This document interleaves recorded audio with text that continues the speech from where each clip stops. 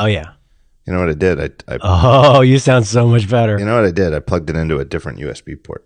Mm-hmm. I think this is probably the last episode I'll record using this old Air. Oh, are you going to go to the new iMac? No, well, yeah, I guess I should. I don't know why I don't record using the iMac. I don't know. Yeah. The Air is powerful enough to do that? It's probably why the show sounds like shit. Oh. No, you know what? And I actually know that this old MacBook Air that I've used, I do it because in some ways I'm a sentimental idiot. And I think I've recorded like every episode of the talk show for, I don't know, at least the last 3-4 years using that Air. So I want to keep doing it. Yeah. I mean, you said... it makes no technical sense. No, none at all. But you said not too long ago how in baseball, as baseball fans, there are people who are into the numbers and people who are into the story, and that you're a story guy. Right. Right. And the MacBook Air's got a story. When I stopped using my Rode, I was pretty nervous because I was like, I've been using this since 43 Folders, Mac Break Weekly. Like, it's so dumb. I'm just changing to a better mic. Like, why would that matter? It shouldn't. But I felt like a little bit disloyal. What did you switch to? Well, I tried a couple things. I'm using a Shure SM7B now. It's super annoying because I got to go through this PreSonus thing. Oh, I don't want that. I think Marco was telling me about that. Yeah, I don't want to do that. I think I just listen to too much rock music. When people have these conversations about stuff, I just don't hear it. I don't hear what they're talking about, and it makes me feel like a charlatan. Like I mean, I can notice in production values, like when like the public radio show with a budget sounds different than three guys talking about Linux, but like I don't notice that much about mics and stuff. Do you? No, I don't. Yeah, you don't listen to a lot of podcasts though. Oh, I mean, I don't listen to a lot, but I listen to enough. But when I do, I'm listening with earbuds. So mm-hmm. I don't think, and a lot of times I would say easily 85% of the time I'm listening to podcasts, I'm walking through the city. So there's so much noise. It's the quality of the mic. I mean, I understand why people make it sound as good as they can, but I could never hear the difference between microphones. Did you ever get your driver's license back? What? I didn't lose my driver's license, did I?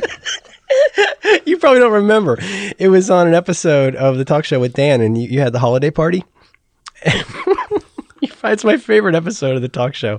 And you talked about how they took your license away. You don't remember? You probably don't remember that. It was the holiday season. It's a lot to remember. Yeah, I don't remember. Why'd they take my license away? I made it up. That's right. Now I remember.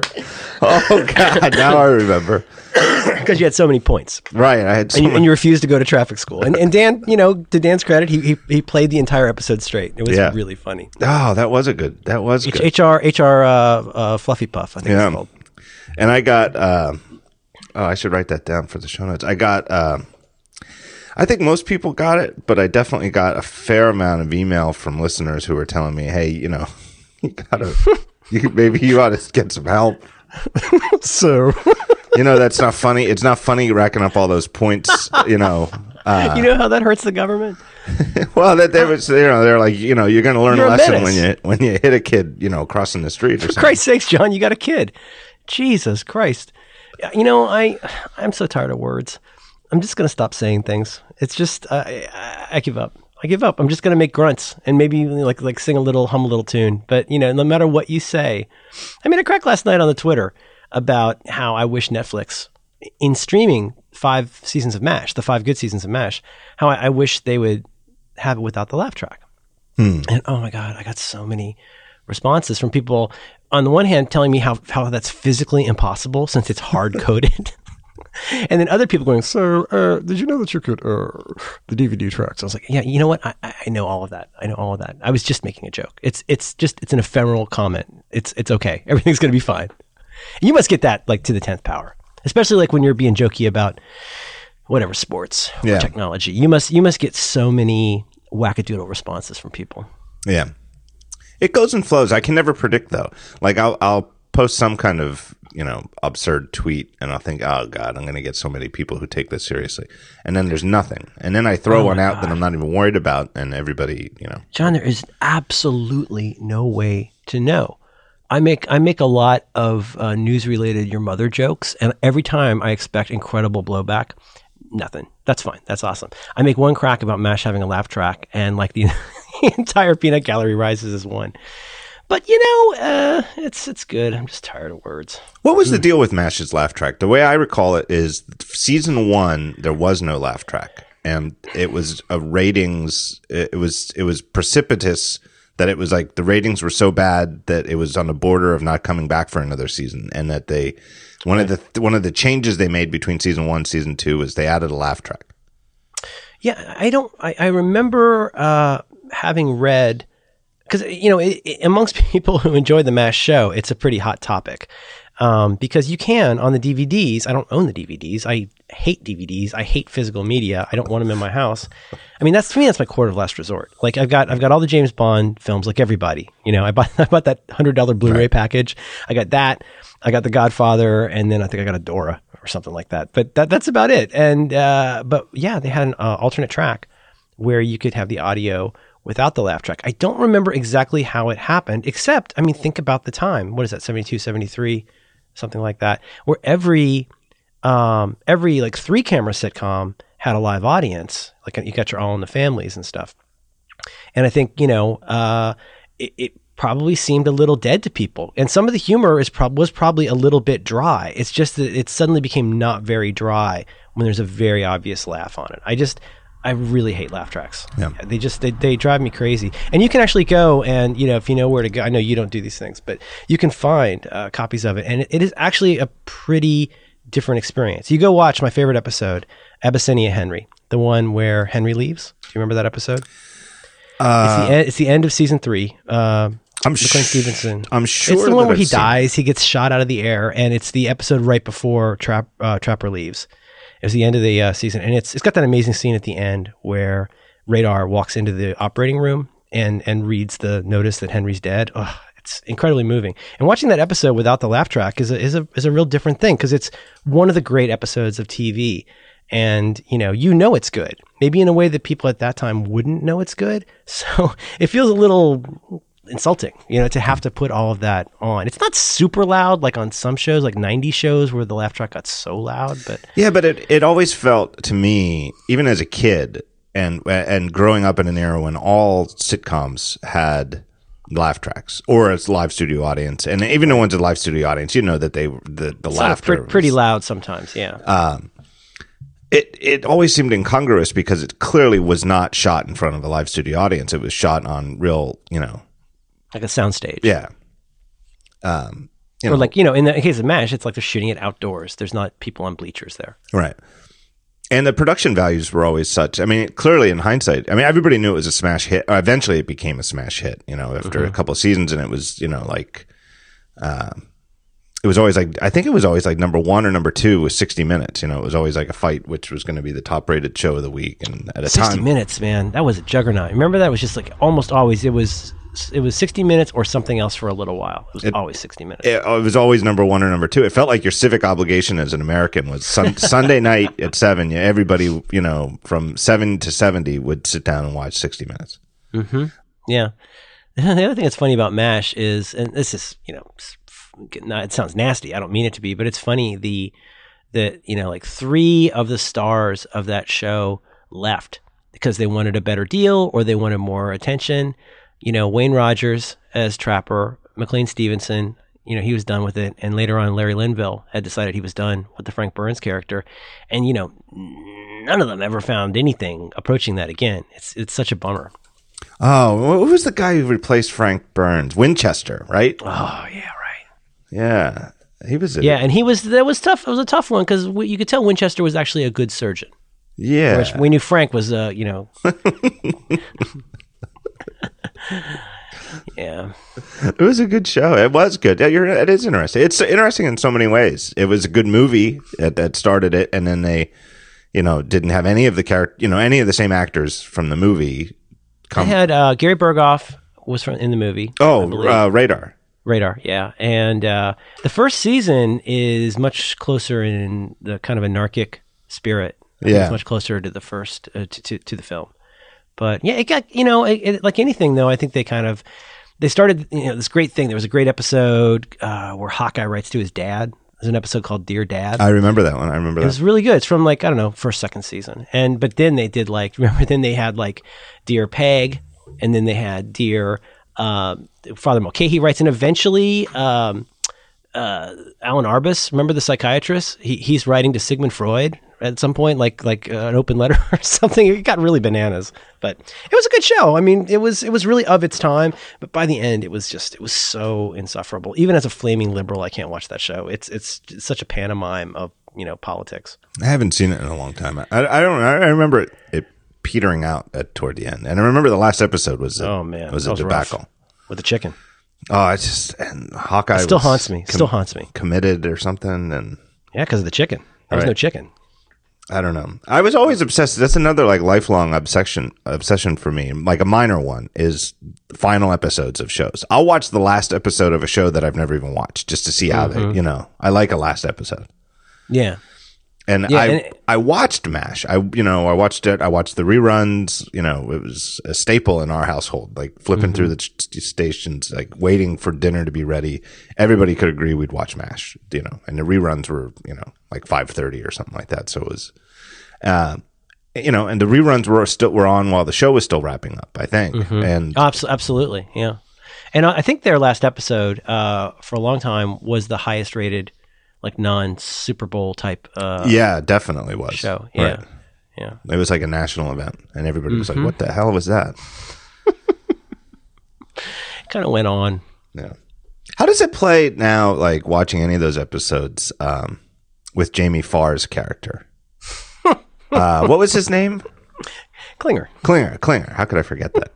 So Klinger, for anybody who isn't familiar, Klinger was played by Jamie Farr, and he did not want to serve in the army. This is who doesn't know MASH? He was drafted. You never know with these kids, and he knew that there was something that you could get if you were mentally unsound to serve in the army. You could get a Section 8 or something. Section 8. So he's always angling for a Section 8. So how do you convince the army that you're crazy? You dress like Carmen Miranda. You wear women's clothes. Right. So he wore women's clothing all the time, and it didn't work. Everybody knew what his shtick was, but he never let up on it. So he still did his job. That's the thing. Right. He showed up dressed like a nurse, but then he was a pretty good nurse. That's part of the problem. I think you should undermine the basic tasks that you're doing, or do them in such a bananas way that it's clear that you're crazy. You know what I'm saying? Right. It's okay. I think the earlier seasons are better. It's so funny with TV shows. It always takes them a few episodes or a season to find their legs. And then, things kind of seem to go for a while. I can't imagine doing a TV show. It just seems so exhausting. Oh, totally. Of any kind. Yeah. Whether it's, like a, this very day, like last night was, as we record, yesterday was the day Jon Stewart announced that he was going to, step down from the Daily Show. And then it's like, he said something during the show. Did you watch? I watched, and it was like, no, what'd he say? I think he said he's been doing it for 17 years. And I looked at, I was watching with Amy, and I was like, well, that can't be. And then I was like thinking about it, I was like, holy shit. And and then I'm like, well, of course he's going to step down. He's been doing this show 4 days a week for 17 years. Yeah. And I know, talking to, in particular, Hodgman and Rob Corddry about it, people I know who've been on that show and work with him all say the same thing, which is that, first of all, he's a very nice guy, and he's a good guy, but also that he is one of the he's the hardest working person in the building. So when Hodgman would go on there, he would have like kind of a prepared bit, and then I don't think he was the showrunner, but he was involved in like every rewrite up until he was making everybody in the room better on every episode. Can you imagine doing that for over 15 years? Like what that would take out of you? No. And I think that's... I have trouble ordering groceries. And this guy's doing that every single night. It's unbelievable. I think it's very clear, too, that he, and to put it in sports ball terms, he was like a good passer in basketball. Like he was not concerned. Obviously, he's the host of the show. He's, the one who does the whole first half single-handedly on air, at least. Obviously with the help of writers, but as soon as anybody else is on, whether it's a bit at the desk, like a Hodgman thing or anything else, he is so 100% concentrated on making that other person look as good as they possibly can and make sure that they get as many of the laughs as they possibly can. I totally agree. And I mean, you can look to our hero as like the paragon of that. I mean, Carson was so good, whoever that was, like whether that was Burt Reynolds or whether that was some grandmother that had done something crazy, he was so generous. I mean, I think even if he wasn't loving, I think Fred de Cordova would be the one who would kind of step in and go, okay, we're ready to go to commercial. Carson would sometimes, give him the hand signal, but he was, I mean, he was there and fully committed to whatever was happening and wanted to make that person look good, and it made everybody look good. Yeah, exactly. I was surprised. I have to say, like, just to kibitz about the whole late night shuffling, I was a little surprised when Letterman announced his retirement that Jon Stewart didn't get that, or maybe he didn't want it. If he was thinking about stepping down from this, on a daily basis, maybe that's just it. He didn't want to, he just didn't want to do a daily show anymore. I always thought though that Jon Stewart would be an excellent, like Letterman's style show host.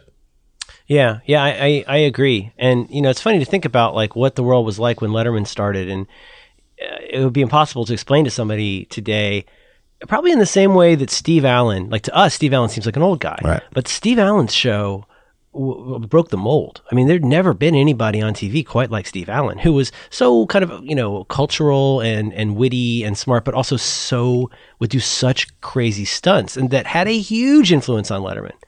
And then Letterman comes along, and, they had that crazy deal with Carson. You know about all this, right? Like they had a guy from Carson's production team there who basically made sure that he's like, okay, here's your show. Here's the rules. Like, you can't book anybody who's like one of Johnny's regulars. Johnny gets the first bite of any of these particular apples. There's all kinds of rules, but that was a constraint that he worked and brought in Larry Bud Millman, or he brought in Chris Elliott. And that made the show so much more fun and so much weirder than if that awkward young David Letterman was trying to interview, Madonna at that time. Yeah, I think most famously there were restrictions on the length of the monologue. And really?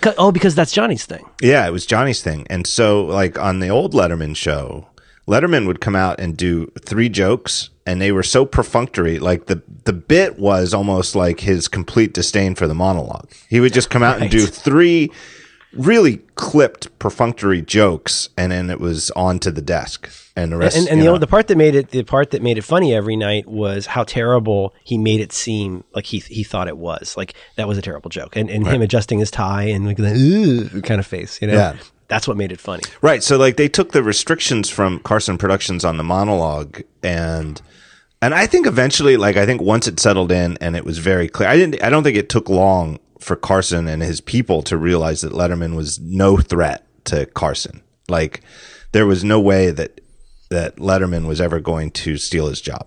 Right. Like he's just not that type of person. And, he was fine. I think, famously he wanted it when the time came and when Johnny retired, but he was never going to backstab him if his ratings had, if like he's never seen anything like completely grateful. Like when he tells the story of, I guess, the first time he was on and got called over to the couch, like he honestly, he still sounds like a kid. Like what a moving moment that was for him to get to do that. Yeah. So I think that eventually, I don't think it took long where if he had wanted to do longer monologues, I don't really think that the phone was going to ring and the Carson people were going to say, hey, you're only supposed to do 2 minutes of monologue and you did 2:30 last night. But I think that they just embraced that anti-monologue, that just became part of the signature of the show. Well, yeah. And I mean, not to beat it to death, but I think about the stuff that I remember when I would hear somebody was going to be on, I would get so excited.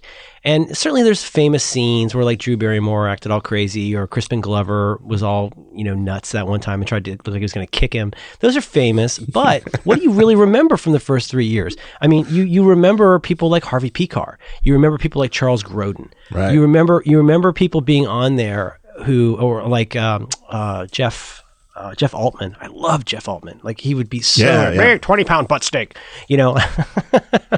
and that's what made the show. And then like the prancing fluids and all that stuff that was the product of that privation, like is what made the show good. It would not have lasted as long if it had been just another show. Harvey Pekar. I haven't thought about him in maybe 20 years. So Charles Grodin, it was a bit. Like Yeah. whenever Charles Grodin was on Carson or Letterman, you got that it was kind of a bit. But Harvey Pekar genuinely seemed to hate Dave and hate the idea of being on the show at all. Right. And was just a miserable person.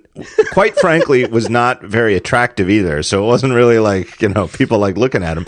Right. And so I think any normal talk show would be like, I don't know who booked him, but they're fired and make sure we never have him back again. Whereas the Letterman people are like, let's have this guy back on every couple months. Oh, absolutely. And that was true I think Jeff Altman is, one of his great repeat guests. I mean, he loved having Jeff Altman on, partly because I think, I have to tell you, if you don't already know about this, I'm cribbing some of this from a podcast. Have you heard the podcast, the Carson podcast? No.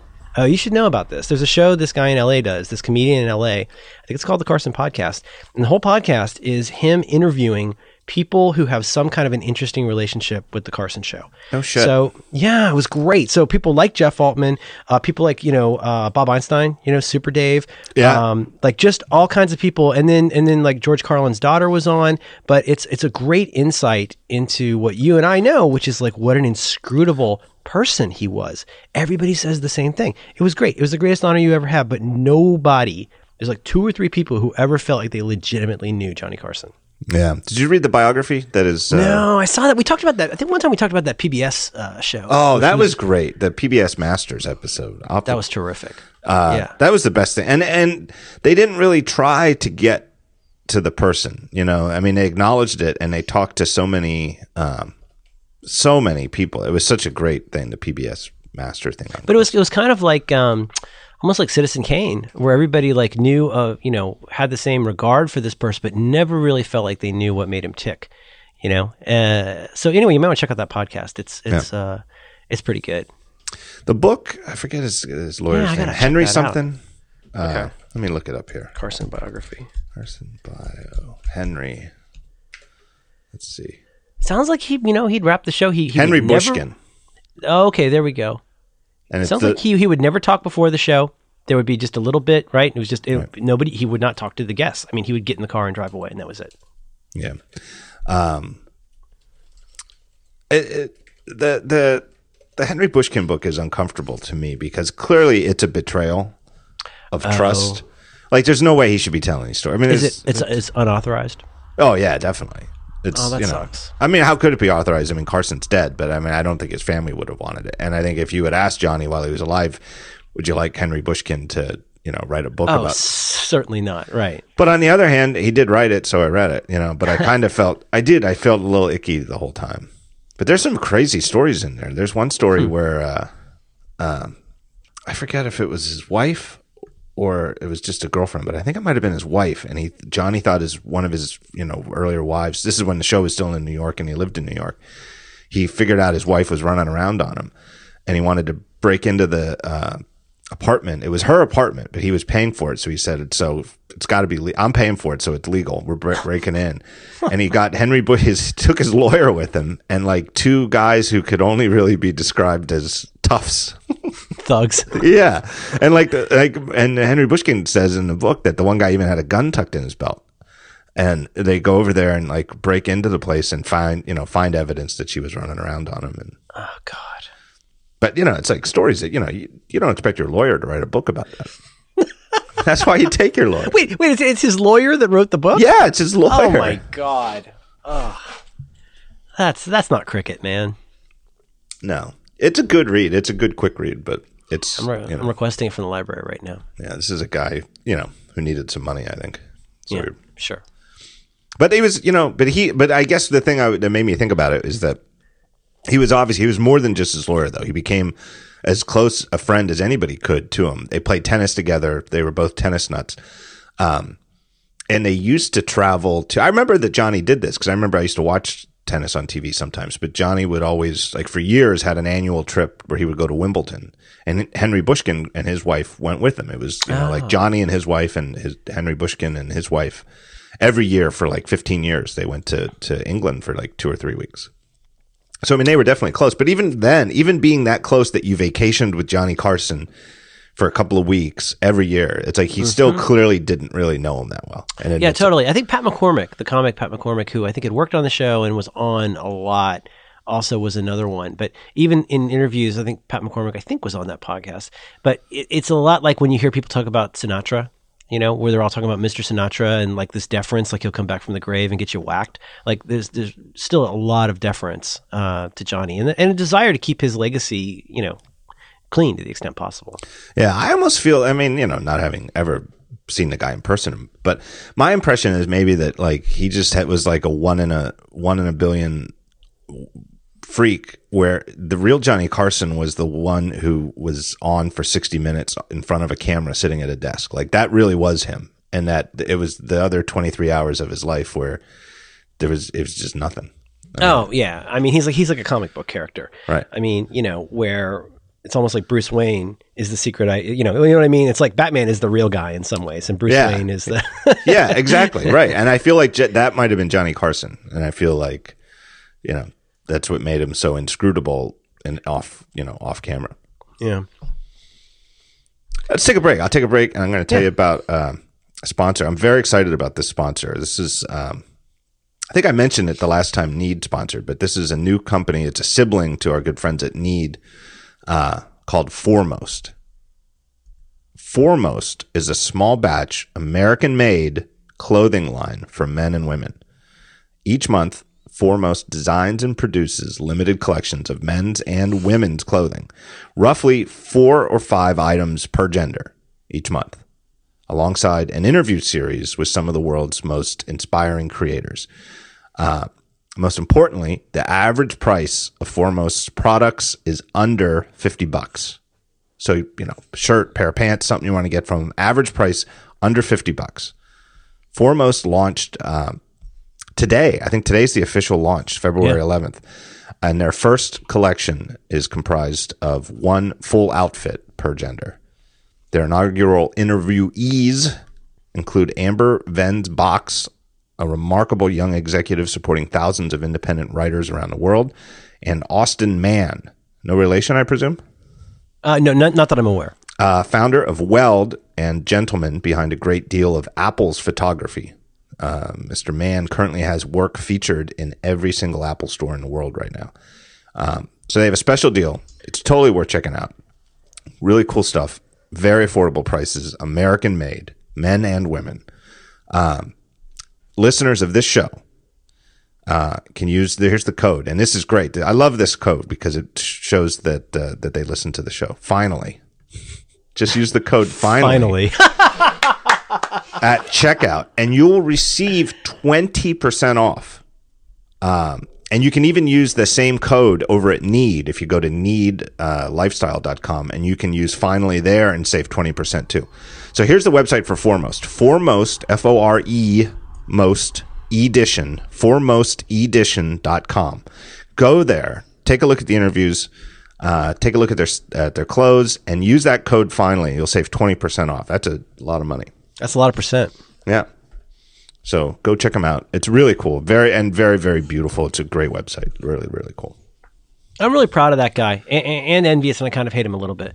Our friend Matt Alexander. Yeah. What he's doing is amazing. Like what he's done in such a short period of time. I think he's about 14 years old, and he's half English, so he's gotten past that.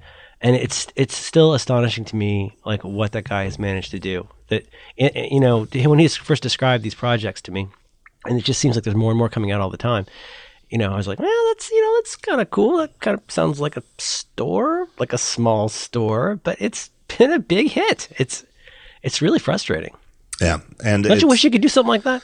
I do because I feel like I don't know. I like it because it's real. I feel the things that impress me is people come up with new ideas for businesses and right. I like the ones that have something that you can touch. Like where you got to buy film for your virtual camera. That kind of No, that's the kind of thing that drives you nuts, though, right? Like that's not really a company.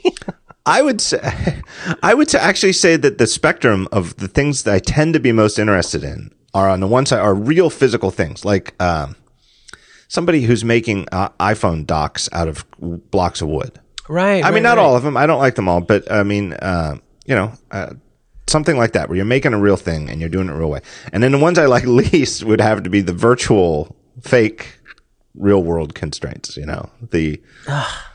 Some of the kinds of services that are out there are so weird. As I get more and more cynical about everything and a little bit more frisky about things like privacy, you just see stuff coming down the lane and you're like, really? There's this thing. You remember Every Block? Did you get that?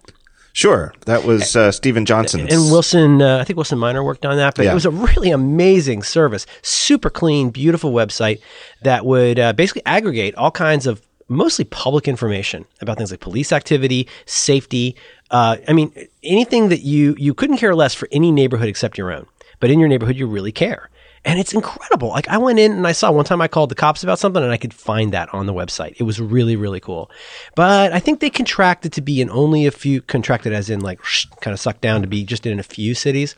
Now there's these other ones cropping up. My wife got me to get on this one in our neighborhood. It's so annoying. It's one of those things where you sign up and you got to give them tons of information. They want your phone number. They want to send a postcard to your house to verify that you're you. Fine. And then they automatically put your address on the website. And then every page you're on, there are call to actions and pop-ups telling you to go invite more people. It asks you to bring in all of your, on the one hand, they're real careful about making sure who you are. But then it's one of those, remember Path kind of thing where they're like, now don't you want to bring in all of your contacts and your Facebook people? And it's like, I am increasingly super uncomfortable with that as a business model. It's gross. As soon as they asked me for it, I had just close the window. I immediately think, well, that's your business model, and then I'm grossed out. Yeah. And there's some kinds of things, say what you will about Google. Opening that Google app, especially when I'm out of town. I was out of town last week. It still kind of blows my mind how smart Google is. I know they're Google, but if there's anybody out there who is providing some value for the nonsense they do, you got to give them credit. Here's the city you're traveling to. There's the temperature. Hey, here's your flight that just came in via email. That kind of stuff. I wish they were better with the privacy stuff in some ways, but that's a real value. They've done something very innovative to be able to do that at scale. But you can just feel on some of these websites where you just tell that they're young, it's a new company, and it's all about building the user base and then leveraging as much personal information as possible. I don't know. It's kind of a boring thing to get into, but I find that really kind of gross and frustrating. I feel like enough of my stuff is out there. I don't need to go sign up for free services that are going to do that. Did you see? There was an article. I forget the guy's name. A couple of weeks ago on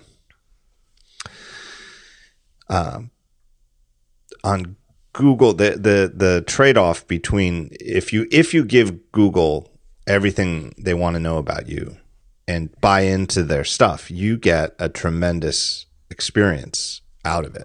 If you've got an Android phone and you use the whole ecosystem and the apps, right, that kind of thing. Right. And like you said, and it definitely works. I don't buy into their ecosystem. It's certainly come a long way. Right. But it's cool stuff. If you're using Gmail and you then you get your flight stuff into your Gmail, and then they already know you have a flight because they've already parsed the email from your airline that says you're doing it. And then your Today View already has, like you said, has the weather for San Francisco because that's where I'm flying. Right. Or I just got a pop-up yesterday. It's this shirt that you ordered for a shirt I ordered for my kid. They're it just shipped. Here's the FedEx number. That's actually pretty useful.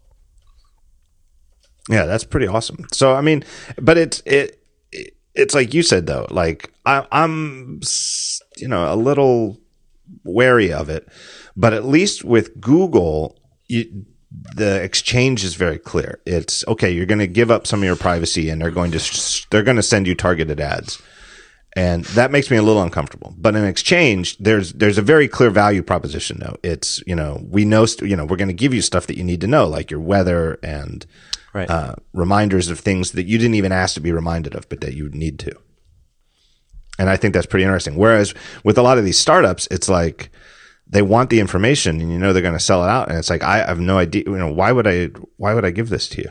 Right. Yeah, absolutely. And yeah, anyway, it's probably kind of a thistle to get into, but then you look at something like Uber, where did you see the thing where their lost and found database was an unprotected spreadsheet on the internet with people's names and phone numbers in it? No, I did not. It's wow, that's pretty rough. So the sharing economy thing is super interesting to me because I'm kind of surprised, really, especially in San Francisco. I am very surprised this stuff has gotten as far as it has. You asked me 10 years ago. I mean, I live in a neighborhood where it's very difficult to get a cab anytime.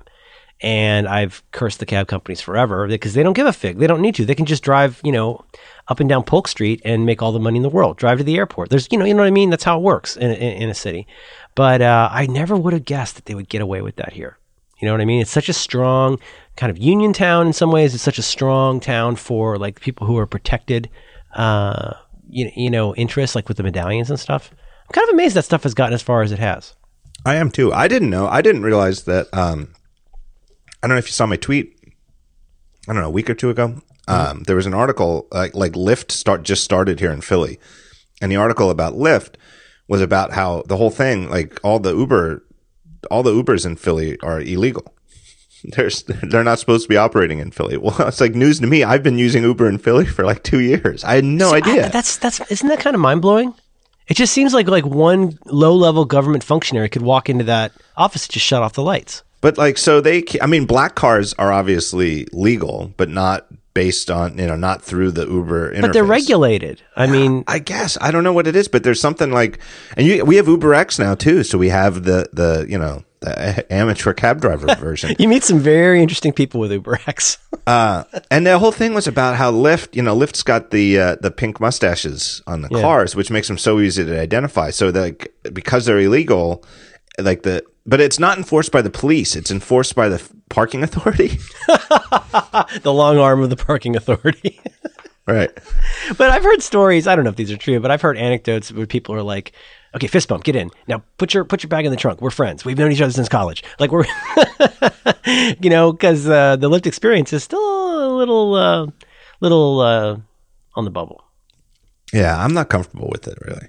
Yeah. I'm not either. But, out here, there's an article in the paper a week or two ago about how, I find this totally plausible. Uber drivers are making something like on average $10 an hour more than taxi drivers. There's been a utter diaspora of people leaving these taxi companies to go work for Uber because there's just more dough in it. Yeah, I've done that. And when I first started using Uber, it was in San Francisco because it was early days when Uber was new, and I don't know maybe that was the only place where they were operating at first. But I remember thinking, well, this sounds weird, right? This sounds weird, but I'll try it. And I remember the first couple of times I got in an Uber, I would ask the driver, I was like, so how do you like this? Do you like this? And never was the answer anything other than I love it. This is great. Oh, absolutely. And whereas if I get a cab ride, I've said this story elsewhere, but last month I got a cab ride home from a gig, and the entire time the guy had his right arm on the seat, turning around, facing me the entire trip, screaming. He's like an anti-Uber activist. Like the entire ride, like I'm 3 sheets to the wind and just trying to put my headphones on and nod. And he really wants to talk about Uber, and it's the battle lines have been drawn. Yeah. I tried using that app. Curb? Do you have that there? No, I don't think we do. There's an app, at least in San Francisco, that is the go-to app for ordering a cab in an Uber-like way. I've tried it 3 times, and waiting 10 minutes, I've never even gotten a response that a cab would even be available. Just because I live out in kind of a crazy part of town. So, I mean, I don't love using it either, and they kind of seem like dicks. I mean, no offense to Uber, but there's some pretty crazy decisions going on. Here, I'll send you a link. Here's what we've got. Okay. This is our new thing: is 215 get a cab. Okay. And it's clearly like the various cab companies have colluded to get. I mean, not colluded in an illegal way, but it's not just one. Yeah, It's in response to Uber. There's no doubt about it. It is in response to Uber, and they've got it plastered all over all of their. I'll bet. All of their vehicles. 215. Remember that time? So I feel like the thing that's funny to me though is they want you to get the app, right? Yep. Get the app, and the app have the app before it occurs to you that you need a cab, right? Because you're drunk in an alley somewhere. Like, what are you going to do? Download an app? Like, you need to have it on your phone already, probably. And it's a new thing, but they've come up with the name is a phone number. Like, it's still the 80s, and you've got to go over. Does anybody have a quarter? Give me a quarter. I got to call to get a cab. Right. You can just imagine the meeting where like, all right, we'll do the app, but it's got to be the phone number. Right. And so their website is 215getacab.com. For some reason, I'm reminded of, I want to say like in the early 2000s when, the .coms had already started, the .com, like retail.coms, the pets.com and all those. Clearly like things were a little rocky, but there were more and more places that wanted to look like an e-business. And I think a lot of them were basically just like a CGI or a Perl script that sent something to a fax machine. You go in and you fill out a form. You did not have any sense that anything electronic was happening at all. You know what I mean? Not like today where you can like track things and stuff like that. I think it used to be pretty Rube Goldberg to start a company like that. Right. Yeah. I like the idea though that I think it was true though that a lot of places where you could order online, it would generate a fax. That's how it works now. If you order a lot of food online, all it does is print something out. I mean, obviously that's the installed base, it just prints something out next to the cash register. I don't know, man. Should we talk about vaccines? Oh, come on. Oh, man.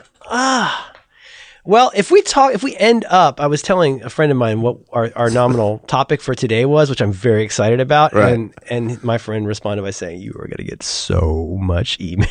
Oh, we probably are. So we might as well jam it all into one episode. Yeah, vaccines. So the thing that got me about the vaccines is that with it being back in the news again is like it's everywhere now, right? It's percolated up to like the national consciousness and it's on the news every day now and also. And I was like, why? Why all of a sudden? I mean, this is not a new thing. I mean, this was a thing. It's only a story if there's a controversy, right? That's the thing. You couldn't just go, these people are dumbasses. You have to say, well, there's still a couple scientists that haven't definitely decided on this. And I realized it's obvious. It's all because actual people got actual measles at Disneyland. And I didn't really I saw that story and I thought, well, of course they did because there's a bunch of dopes who aren't getting there's so many people who aren't getting their kids immunized. Of course there's an outbreak of, I was so unsurprised that there was an outbreak of measles at Disneyland that it seems like a perfect place for there to be a measles outbreak given the conditions. I couldn't believe that it was news, whereas it's clearly is like the eye opener for a lot of people. Like, oh my God, if you don't get your kid immunized, it just seems like that's a big part of the conversation is, holy shit, if millions of people don't immunize their kids, these kids could get measles. Like that seems to be our national conversation. Yeah, it's really frustrating. It's, yeah. I don't know what to say. I saw an interesting poll on by age whether you support mandatory immunization, and it drops off so precipitously. It's like 70-year-olds, it's like almost universal support. 60-year-olds very high, 50, 40 kind of high, and then once you get in your 40s and 30s, it's lower, and then you talk to kids in their 20s, and it's like it's like 15% support mandatory. That doesn't mean that they don't think people should do it. They're just saying it shouldn't be mandatory. But I think that the reason that it's age specific, it's like reading to your kid. That's one of those things. It's a good idea, but I don't really technically have to do that. That's the idea. Like, I don't have to do that. I don't have to give my kid a measles shot. Well, the reason it's age specific though is so obvious. It's because older people remember what it's like when your neighbor had polio, right? Or people they remember grandparents' age who made it through the Depression and watched a neighbor on one side of them lose 3 kids. Right, or a sibling even, right? Oh, 100%. My grandmother lost a sibling to flu in the, I think, right around World War I. Right. So they've saw it. And then all of a sudden, scientists come out with just a shot that makes your arms sore for a day, and then you'll never get polio. Well, of course they support it. Yeah, I don't know. I'm trying so hard to grow as a person, John. I'm trying really hard to be sympathetic and understand everybody's position, but it's one of the things that I think we talked years ago about the thing. Remember you told me this. Remember there was that poll that something was. What was the percentage of people who were thoroughly convinced that Obama is not eligible to be president? Oh, I mean, even late in that rumor, it was still like 40% or something ridiculous of people. And it's like there's I've been reading this book that I'll apparently mention on every podcast called The Wisdom of Insecurity by Alan Watts. And he makes a distinction in that book that really hit me. He makes a distinction between faith and belief, which I found very persuasive, with the idea that, faith is a thing that we all have. Yeah, there are sight unseen things that there's some part of us that has faith that these kinds of things could happen, that there might be a heaven or whatever, which is really different from belief. Because belief is a kind of a more dangerous thing. Because belief is where, there's not really that much to even discuss. Like, I've decided that this is how things are, and nothing is going to talk me out of this because now it's become part of who I am. Now I am a person who believes this about vaccines, or I believe this about Obama. And, I think that can become very internalized. You and I probably have things like that we're not even aware of. But, that's the dangerous part. And there's what we dumb liberals don't understand is there's no way, there are never going to be enough infographics, Venn diagrams, or horrifying maps to convince people of anything different. I mean, Jesus Christ, we had George W. Bush in the White House for 8 years. People will believe anything. Well, one of the things that's interesting about I think the whole immunization thing is very sad. And for anybody who's listening, I do have enough listeners. I'm sure that there's got to be some of you who should stick to computers. Yeah, stick to computers, who have children who've chosen not to immunize. I think one of the things that's I want to be a big person. I don't want to be insulting, but I think one of the things that's fascinating about it is that it has no traditional political divide. It's not a liberal thing or a Republican thing or a conservative thing or a rural thing. It's like all over the map. It's like when they poll, I saw one poll that was like exactly 50-50 where like they talked to, I don't know, however, poll sample size number of parents who chose not to immunize their children, and who did you vote for in the last election? And it was like 50-50 split. Really? Like, yeah. Had no. And do you think the reasons why they differ are different? Would they agree on the reason why they decide not to do that? I don't know, but I remember one of the big reasons that it really caught on was I remember reading the article. It was Robert F. Kennedy Jr. wrote like a feature magazine length article. I don't know if it was for the Atlantic or one of those magazines like that. Back when there was that one ingredient in the that they thought had something to do. We worried about that. I'll be honest with you. Yeah, well, Jonas was around that age. I mean, it was at the height of it. It was. I think when Jonas was, he just turned 11. So I think when Jonas was getting that's like his first year immunizations was. I think it was before that one paper in Britain had been debunked. Oh, the Lancet article. Right. I think it was before it was debunked. So it was definitely, it was a thing. I don't know. We were a little, I didn't really put credence into it, but I just remember it being a thing. We talked about it. Mm-hmm. We ask a lot of questions for sure. Right. And they were very sober about it and actually, like oddly patient, like you have to be with a new parent. Because, we pretty much knew we were just going to have the one kid. It's like we don't get a lot of shots at this, so to speak. Yeah. And it was important to us to know that kind of stuff. I don't feel dumb for asking those questions because the doctor was very straightforward about it. It's the same thing that a lot of sensible people understand, which is like there's risks to everything in life. But what we can tell you is the risks associated with vaccination are nothing compared with the very demonstrable risks of not vaccinating. Yeah, as an individual, I think in terms of risk analysis or cost benefit, it's not even a comparison. Right, and then I especially when it comes to your kid, I think it's almost human instinct, at least in our modern world, where we're very, as parents, we're very selfish about our children. That we'll do anything for our kids, and if you could prove that your kid might be better off without. As an individual would be better off without immunizations versus the whole civic responsibility, the herd advantage of getting everybody immunized. I can see it. And I think that's the basic thinking that's going on behind the people who chose not to immunize their children, that they value, that they believe some kind of bad thing can happen from the immunizations. Right. And regardless of what it means but that's a sticky idea. That's a very durable idea, whether or not it's true or accurate. I can certainly understand why it's something that I mean, I don't agree with it, but I get why that's something that people feel is a big risk.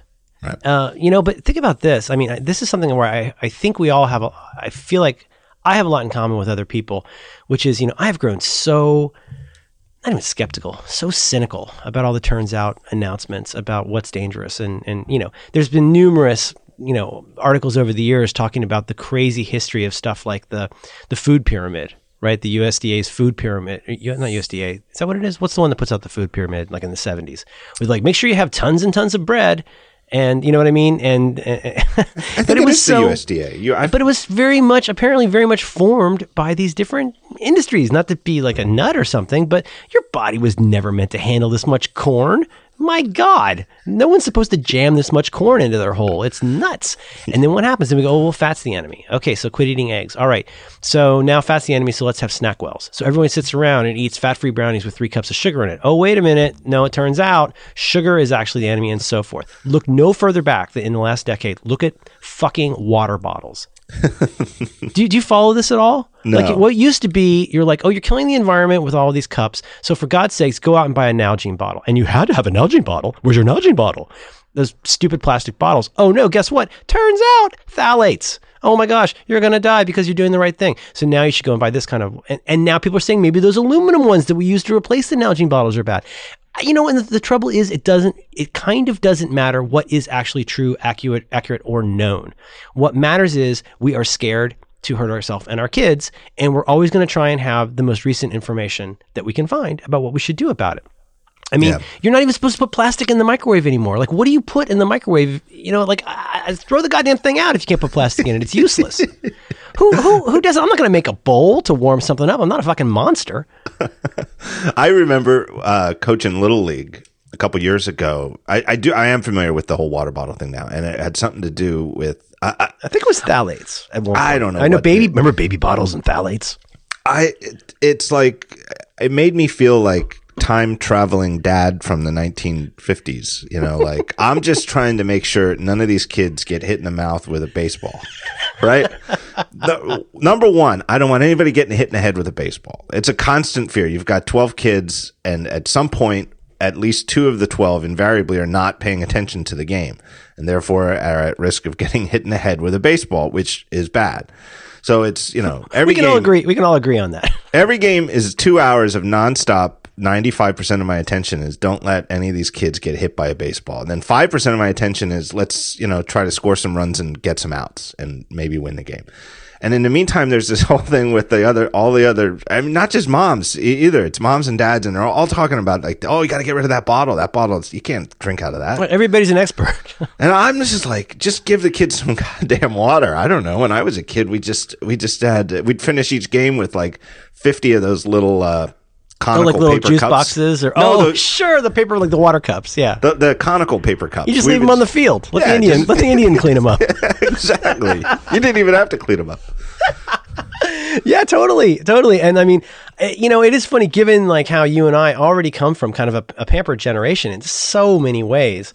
We're probably the last generation that has a chance of doing better than our parents in life, but for a while anyway. But I mentioned this a lot, but like I'm not advocating for this, but I wrote a thing about this one time, just having this memory of our old green Pontiac, my dad driving around smoking a butt with the windows down, and me like standing on the seat, like, or you could just stick your head out the window. You would just do all this crazy stuff. Seatbelts, you've got to be kidding me. Do we even have seatbelts? And now today my daughter doesn't do anything without a helmet. I mean, that's on me. Like I want to protect her head, but it is pretty wild how many people manage to survive that. Now, at the same time, I was trying to explain to the best of my amateur ability what the world population is and how it works. I was saying to my kid, like, okay, I think there's like coming up on 7 billion people, something like that. I was like, can you guess why that keeps going up? And my hints were, well, one of them is when mommies and daddies get together, what happens? And she goes, well, they have babies. And I'm like, yeah. And when those babies grow up and they become mommies and daddies, what happens? And they have like 3 kids. And she's like, oh, I have 7 more kids. And I was like, but the other thing is, like, then to our credit, I think people die of less completely preventable random shit than when I was a kid. I've got to stipulate, thank God for seatbelts. They've made the roads safer. The cars are safer. It's all safer. Everybody knew somebody that had died in a car accident when I was a kid. It was just a thing. It was cancer and car accidents killed, and lung disease, like, killed everybody when I was a kid. And they're all at least partially preventable. Right. A huge swath of car accidents are preventable. Well, in addition to seatbelts, there's the whole. Have you seen the footage? You had to. The difference in the crumple zones of like an old car and a new car. It's almost farcical. Right. Yeah. Oh man, those driver's ed movies. I still think about them. I've never unbuckled a dead man. My mom took our Pontiac to. I don't even think she took it to the dealership. She took it to a mechanic and said, "Look, we bought this $8,000 car, and it beeps when we sit in it if we don't put on the seatbelts. Can you turn that off?" And he said, "Yes, I will turn that off for you." All right. Or you just leave it like fastened all the time. My sister and I were not allowed to use the seatbelts because we would mess them up. Like, as you know what I mean? Like they wouldn't retract right anymore, or that, you get them twisted around. It used to be pretty basic, the way that it would retract. You could like get it off the runner, like off the spool, and it wouldn't go back in right. All right. So at some point, one of us had gotten one of the ones in the back seat twisted in the actual belt was twisted in the, what would you call it? That little cartridge kind of thing. Yeah, the cartridge that would slide to make it adjustable. I know exactly what you mean. They were really primitive. They didn't snap into place very well, and it was very easy when feeding it back. It would be like a roller blind getting slightly off track at the beginning and then being way off track by the time you got to the end. It's a lot. The only thing that's similar to it anymore are airplane seatbelts. But it was a lot. The buckling connection was a lot more primitive. Yeah. But the way that you could slide it on the belt, well, we'd gotten it twisted up, and it took my mom a long time to unfix it. And so from then on, we weren't allowed to use seatbelts. Just let them go. It took her 15 minutes to get them untangled. So then that was it. No more seatbelts. What do you think is going to happen with the vaccine stuff? Do you think it'll take a generation? Or does it take an event generation, or does it take a measles 9/11? Like, what do you think will change and how in the next however many N years? I've been thinking about. I don't think there's any way to go back on it. And it part of it is what we were saying a couple of minutes ago, where you could come at them like they've done studies that you go at them with the most factual statistical approach of this relative safety of immunizations, and the fact that the how horrible it is. Measles can make you blind, kill people. I think they said, just 46 people a day die from measles around the world. Something like that around the world. And you give them these facts, and the people who don't want to vaccinate their kids get the facts, and they come out of it more convinced. I heard this. I did hear that. But facts are slippery things. And I mean, if somebody that you didn't trust, let's be honest, if somebody you didn't trust that you considered to be a mouthpiece for an organization, some kind of like the Laramie Cigarettes guys on The Simpsons, if somebody came to you with some information and you knew that they were compromised, even if they gave you what they presented as facts, you wouldn't listen to them. Or you probably wouldn't go look at the primary research, right? I'm the same way. I know what I believe. I know what I think is BS. It's just that it's right back to that. I think we've talked about this every time. That Lakoff book, Don't Think of an Elephant. If you have a certain mental model for how reality works and what relationships are and how you determine what's real, and that overrides or supersedes new information, like by an order of magnitude. Right? I mean, it's gotta. I mean, the way that you have conducted yourself in the world for however many 30 some years, whatever, is likely to have such. I totally buy that, and what your family believes and what the people around you believe, what the people at your church believe. It's constantly being reinforced because that's part of your tribe. That's what your tribe believes. And there's no reason not to. I mean, we've all got tribal things like that, right? I mean, you like the Dallas Cowboys. You got problems of your own. That's part of the problem, though, is that there is a sort of tribal behavior where the kids who are not immunized tend to be clustered because it spreads and you become friend. I mean, we're not like super buddy with any of the other parents at school, but you talk to them and and it's like it becomes like a thing where like now, like I forget what the percentage is in Marin County, but it's just ridiculous. Marin's got a lot of weird outliers. Marin also has used to have, as far as I know, like a improbably high rate of breast cancer. And I imagine there's ways that you could come up with why that is that don't involve, high power lines or something. It could be that they're getting detection better or something. I don't know. But Marin's a thing. I remember Scott Simpson said something that made me laugh a long time ago when he had a kid, and I didn't at the time have a kid. I think it was a toot he had back in the Favard days. And he said something like, "There's two kinds of parents. Like there's the helicopter parents that are, more protective than me, and I hate them. And then there's the parents who are totally careless with their kids, and I hate them too. Like, there's the way you evaluate everything is based on what you think. Everybody else is either too permissive or too strict. It's so totally true. It's true. They're just a bunch of assholes. Right. Yeah, their kid's an asshole. He doesn't even know how to tie his shoes. And then there's the other kid who's, reckless. Look at that. It's like, look at that guy. What's wrong with these parents? They're maniacs. Their kid's a menace. Jeez, come on, kid. It's a jungle gym. Let the kid play. Oh my God, I can't believe you let him get on the jungle gym. Or even with what we want to talk about later, like with movies. Oh my God. Like, I cannot believe they let their kid watch that. Or I can't believe that they don't want us to let them watch Harry Potter.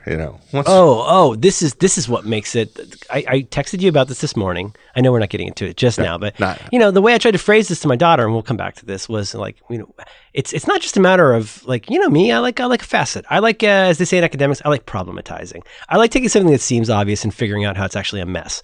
And so, like with kids in media, it's not just like, what do you show your kids? It's like, it's like, well, what kinds of stuff do you show your particular kid at what point in their life, in what context, et cetera, et cetera, et cetera? Because we all know every kid's really different. I mean, anybody with 2 kids, the kind of people who say, Google's this kind of company, Apple's this kind of company. If you said to them, your 3 kids are identical, they'd hit you in the face. You're like, because all their kids are special flowers. So I know we'll come back to that, but we're going to get so much email. We're going to get a lot of email. Let me take a break. Let's take a break and thank another one of our sponsors, good friends at Harry's. Now, you guys know Harry's. They're the people who make top-notch men's shaving stuff. They've got razors. They've got razor handles. They've got product, like shaving cream, shaving gel, aftershave, that kind of stuff. And the basic gist behind their story is that they looked at the market for razors and shaving stuff and saw that it was a mess. It's stuff that's ugly. It's stuff that's overpriced. It's stuff that's a pain in the ass to buy. Because you got to go hit a button and ask somebody to come over with a key to let you please, if I could I please have some razor blades? It's like when you remember when the compact disc stores used to lock the CDs? Well, you know what I love? I go to my Walgreens 7 times a day, and when I go there to buy some goddamn razor blades, and I am a Harry's user now, to be honest, but when I go in there to get, like, if I'm traveling and I want to bring this particular razor with me, I go there and it's the same dingus kid that I see 7 times a day, and I say, could I please have the thus and such, $75 worth of blades, please? And he's like, are you ready to check out now? I'm like, no, I want to walk around the store and steal stuff for a while. No, he's got to walk me. Right. The assistant manager wants to walk me to the counter so that I don't steal his precious Gillettes. No offense. It's the worst. One time I had to... I was at your neck of the woods. I was in San Francisco for one of these Apple events or something like that, and I forgot my toothbrush. Well, that's the sort of thing I cannot. I think not brushing your teeth for 2 or 3 days, your mouth would feel horrible. You got to take care of it. I guess I probably should have just called down the front desk at the hotel and seen if they could do it. But I thought, well, I got to go out anyway, and I went on right there on Market Street to, I don't know, what is it? Is it a like a CVS or a Walgreens? Yeah, I forget what they get. But I go in there, and the goddamn toothbrushes were locked behind those things. What? Yeah, because I guess people steal toothbrushes. I don't know. I ran out of deodorant. I went to buy deodorant yesterday. All of the deodorant was under lock and key. So I got to call some kid to come over and unlock a little deodorant jail to open it up for me and then walk me to the counter like an animal. Right, and they wonder why we're buying all our stuff from Amazon. Well, anyway, Harry's has this fixed. It's great stuff. They keep expanding their line. They've got new stuff. So if you haven't checked them out in a while, go there. They have a new line, limited edition razors, the Jimmy Chin line. They're inspired by Jimmy Chin, who's I'd never heard of him before, but he's an explorer and photographer. They have some pretty cool photos from him. But it's a new limited edition line of razors, really, really cool looking. They have great stuff. They also have these subscriptions. I don't know. They call them shave plans. You go there and you tell them how often you shave. Do you shave every day? Do you shave once a week? Tell them how often you shave. And then you get a plan that will just have new stuff show up on a regular basis right when you need it. And you can cancel anytime. You want to grow a beard, you want to stop shaving, you want to switch to another brand. You can just cancel at any time.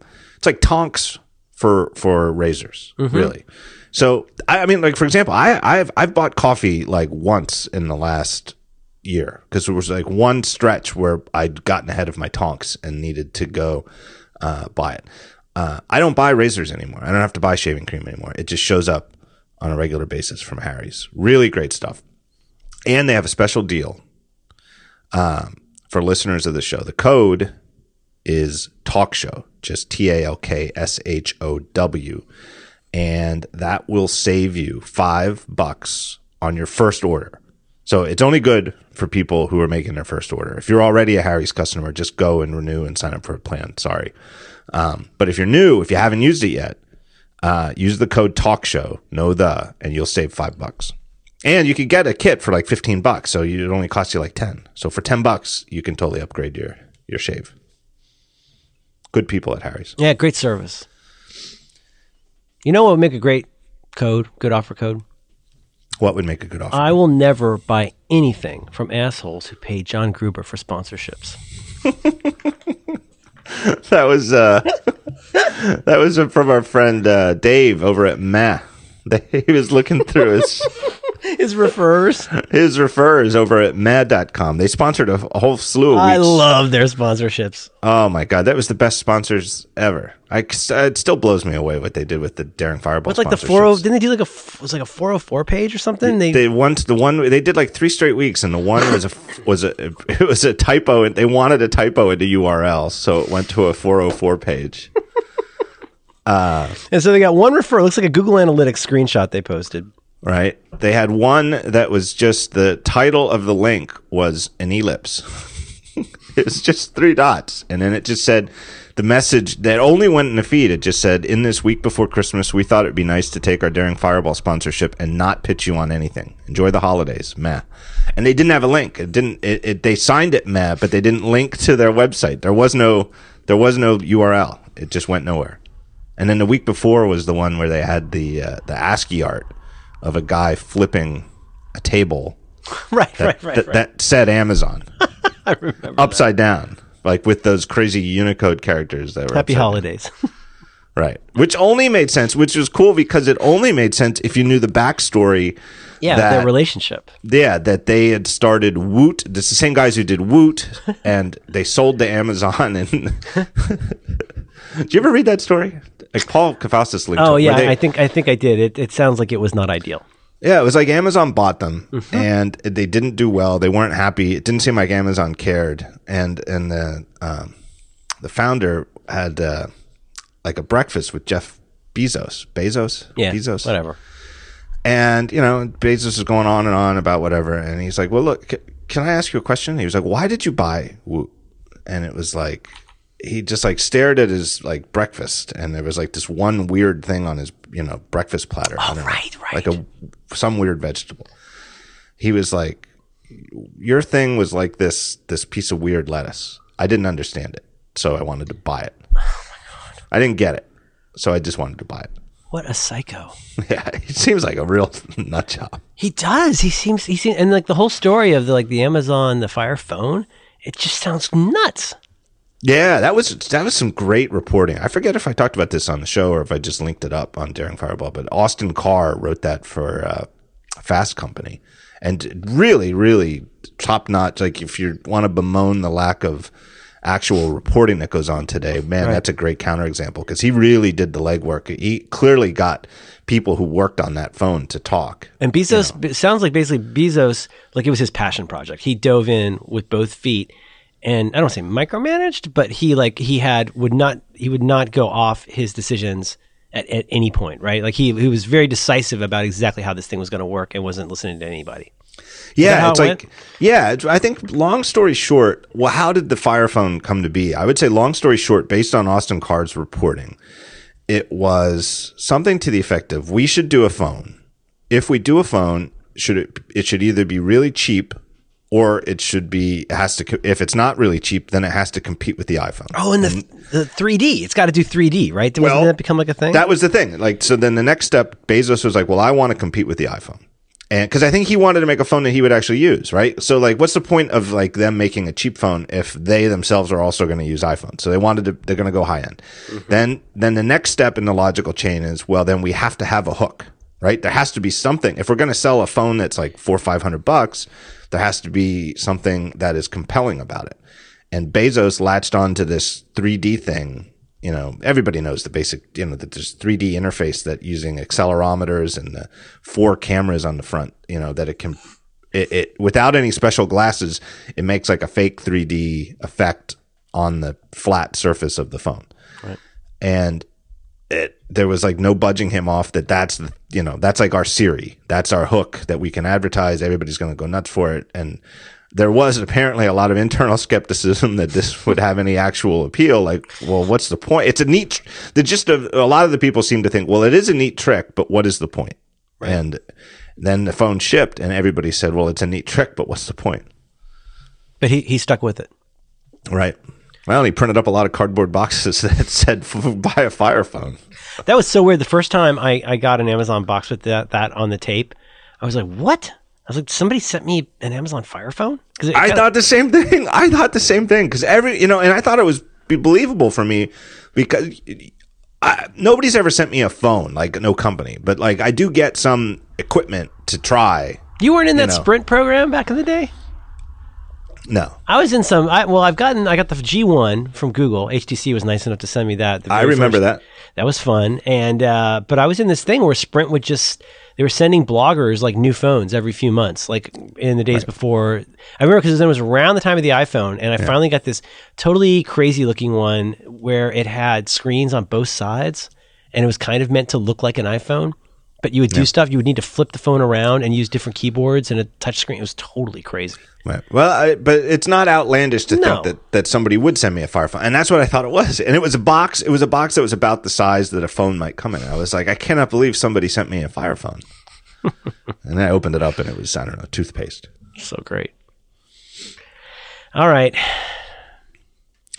Should we do it? Well, let's do one more thing, and then we'll do it. Here's the other thing. I want to go circle back on the vaccinations. Oh, Jesus.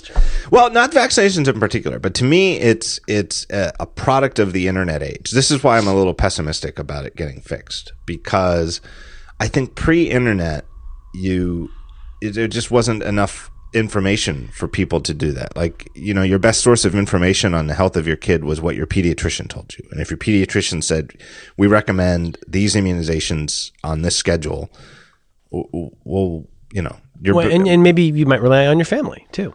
Right. Yeah. Think about like the things you hear about brand loyalty and how people who are Pampers, the mom used Pampers, so they use Pampers, and we're a Heinz ketchup family and so forth. Like, I think a lot of people, especially at a young and impressionable age, having a kid, take a lot of that from what their family would say. They'd be like, are you kidding me? Aunt Linda died because she wasn't vaccinated. Of course you're going to vaccinate your kids. And it's, that now though, and not that I'm not trying to say that pre-internet that nobody questioned their doctor. Of course. I mean, the second opinion is part of our vernacular. Of course people might question their doctor, especially if, the recommendation was surgery or something like that. But now it's so easy for people to just find what they want to find, whereas you couldn't do that before. And there's that stencil. It's a spray painted stencil. It's all, you can't go anywhere without seeing it, but you see it everywhere. The saying, stop making stupid people famous, right? Which is trite, but it's true. It is absolutely the problem of the modern age, is that we've made a lot of stupid people very famous. And but we also feel like, think about something like WebMD. And I don't think any of us can say we've never looked at WebMD when we're pretty sure we have cancer. Like, there is also the internet has empowered us to believe that we can learn a lot on our own. I guess this is kind of what you're already saying, but now we feel like there's this resource in the same way that we might not go spend several weeks at the library, looking up carcinoma. Now today, like, we'll keep looking until we find the thing that makes sense to us. Yeah. And it's, again, the worst thing you can possibly do when you have some kind of health problem is Google it. And it's, of course, the first thing that we all do. I mean, you can't help but do it, but it's the worst thing you can do. Totally. It's because it's just now you have whatever your problem is, and now you've got terrible anxiety about it because you've proven that you have, something incurable. Have you ever gone into a doctor's office with a printout? No, I have not. They do not like that. Nope. But I'm not saying I wouldn't, though. Right. I'm not saying I wouldn't. I'm just saying I haven't. I can see Amy doing a lot of research. I could see her being a very well-informed, with the kid stuff. I could see her being a very well-informed parent on that stuff. Yeah, I think she is hyper informed. And hyper vigilant, right? Like she's got that EpiPen. Like she's like Marshall Dillon with that thing, right? Yeah, and she really does know an awful lot about it. I think she'd be the first to tell you that she does not know more than our Jonas's allergist does, but she certainly knows a lot more than she used to. Yeah. But I do think that's I don't know. I feel like that's a big part of the problem of the modern age is that you're going to be, it's easy for anybody to have a soapbox and get, more than just the people who can, in the old days, if you were a lunatic, only the people within earshot could hear you. Now anybody can listen. Yeah, and it's funny. There's all these little, setting aside the dark web or the dark net or whatever, there's this one funny sort of source of information that's been around for a long time, but still remains largely hidden from plain sight, which is forums or fora, I guess. Yeah. There are so many places where if you Google for certain kinds of information, all kinds of certain kinds of information, you are very likely to, somebody suggested, for example, yesterday I was talking, I think yesterday I'm back to work, talking about how I'm trying not to drink too much coffee. I don't want to be too spazzy. And somebody had recommended this stuff called L-theanine or something like that, which is like a green tea extract or something. And so I went in and I Googled it. And like so many results on forums where people are like saying the most outlandish things.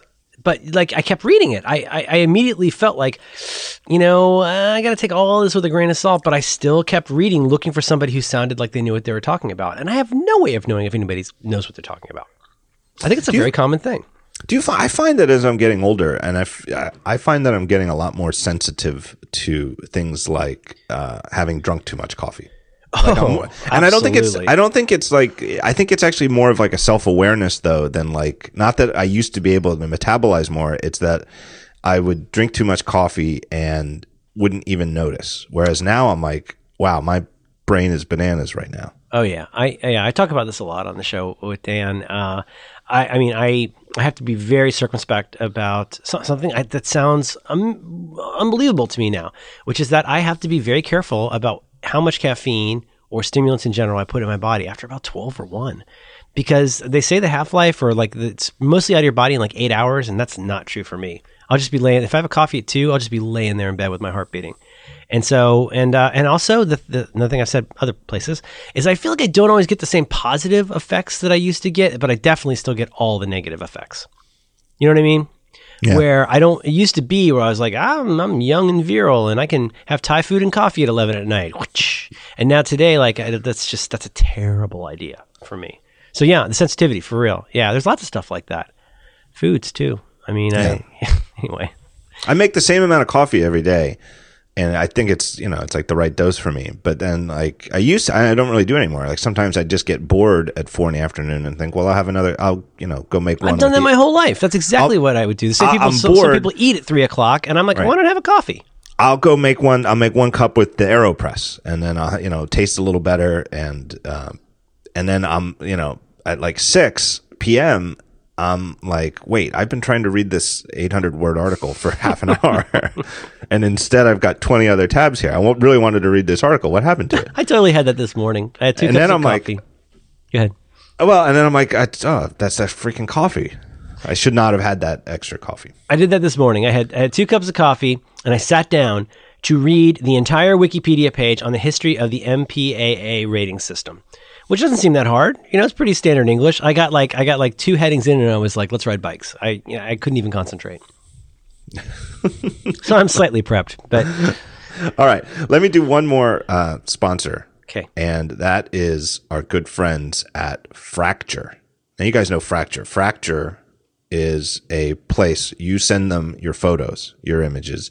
They print those photos directly onto glass. And then they put them in a really cool cardboard package that serves, after you open the package, as the thing that you can use to hang it on a wall or the thing you can fold out to prop it up on your desk or your mantle or wherever you want to put it. All self-contained right there, and your photos printed beautifully directly on glass. I always use the same analogy that it comes across like the way when they started laminating the LCDs to the iPhone displays and makes the pixels look like they're right on the glass. Well, that's what your printed photos look like when you get them from Fracture. Really beautiful. I just can't emphasize how easy it is. Once you get them in your house, it's ready to be hung. You don't have to take it and go get the frames at IKEA or wherever and then put the photo in a frame. It is a frame. It's right there. It has no border. It's beautiful. Great gift idea. Probably too late, I guess, for you guys for Valentine's Day, but I don't know. Mother's Day's coming up. That's for sure. Great gift idea. Just go there, check them out. And they have great prices. They have all sorts of sizes, from really small to really, really big. There's the square ones, so you can print your Instagrams, whatever you want to do. Really great stuff. I cannot emphasize enough. If you have any reason that you want to print a photo, take a good photo of your kid. Like, I should get this one hanging on the wall. Go to Fracture. Do it there. You will not regret it. Their website, fractureme.com. fractureme.com. And they have a code, Daring Fireball, all one word. And you'll save 15% on any order. That's real cash. So go to fractureme.com, get a photo printed out, and use that code, Daring Fireball. You'll save some money. All right. Here's the idea. What do you want to do? You mentioned it because it was actually your idea at first. No, you can go ahead. Well, the basic idea, not to turn it into a parenting podcast, but it's the overarching dilemma of what movies do you let your kids watch when? Like what age? Like where do you balance this? And I have found it to be from the get-go, right? From when Jonas was old enough to just sit in front of a TV, it's a vexing dilemma. And I never anticipated. Totally a moving target. I never anticipated it being difficult. I just always thought before I had a kid that at any given moment you could give me any movie or TV show and I could instantly tell you whether it was age appropriate or not. But it ends up being, I think, devilishly tricky. Well, exactly right. So, I mean, the only thing I would want to establish is that, we went to college and stuff. We understand that there are things like ratings. I think that the part that makes this so challenging is how different every kid is in terms of what they are sensitive to, what's likely to be problematic or, to cause troubles and nightmares. It's not as simple. I would postulate it's not nearly as simple as just saying I'm going to trust the MPAA, because there are plenty of G-rated movies with stuff in it that some 3-year-olds, right? A given 3-year-old should not see. And if the parents know that, it's really good to avoid that. I mean, one that comes up a lot is like scary music. A genre of what's just called scary music, like cellos, we're going into the woods. Some kids that could watch somebody be decapitated freak out. My daughter, things jumping into and out of frame completely freak her out.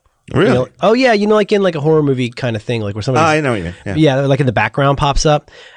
Even in any kind of a movie, no matter how innocuous, it can kind of freak her out. So yeah, exactly. It's not, the thing is and then on the other hand, there are some kids where, like, if you fast forward through this one scene or this other scene, they would be totally fine watching some PG-13 movies.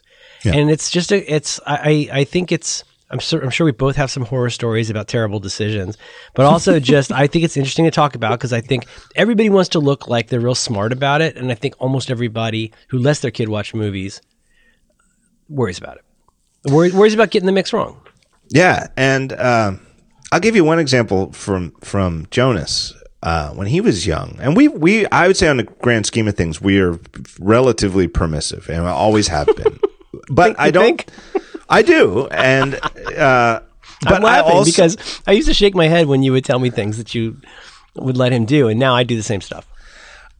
But also, I really feel like a big part of that, though, was knowing what he was good with. And he was good, I think, with relatively advanced, like, violence in movies. He watched Star Wars very, very young. And, I don't think that I watched it when I was in kindergarten, too. That was my thinking. I don't know. I was in kindergarten when it came out, and I turned out all right. But I remember, you never know though. There's always little things. So we let him watch the Pirates of the Caribbean movies at a very early age. And I think that those are PG. I don't think they're PG-13. I don't know, man. They got some pretty spooky stuff. But he didn't. But the point is, he didn't mind it. No, not at all, except for one scene, which is, and I don't remember which one of them it's in, but there's one scene where,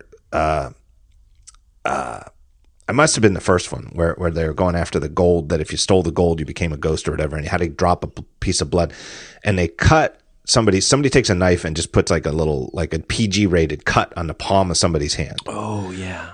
And it just flipped him out. And he like had like a fit, and he was like, we were like, what's wrong? And he just was holding his hand, and he said, Yes. like, I can feel it. And he's just screaming. Like, it made him feel as though his hand had been cut. My kid will compulsively, what's the word I'm looking for? Will like automatically like violently turn away from the screen whenever there's blood, like like a cut or something like that, or like a wound. She absolutely turns away. Yeah, and so Amy and I, yeah. it was like middle of the day, noon. Me working at home. Like probably 5-6 years ago. And we both looked at each other like we just gave each other this look like, oh my God, what have we done? We've wrecked this poor child's mind by letting him watch this movie that we should have known he was too young to watch. But you just never know. And then he would be good. He wouldn't refuse to watch that movie, but I'll tell you what, he had it down stone. He knew exactly when that scene was coming up, and he would run out and he would say, what did he used to say?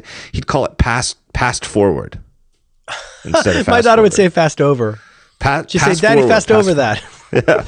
Anytime when they got to the point where in Toy Story 2, when Buzz has to, at the beginning in the video game, when he has to walk out across the floating discs. Oh, yeah, yeah. Zurg, she would always say, Daddy, fast over.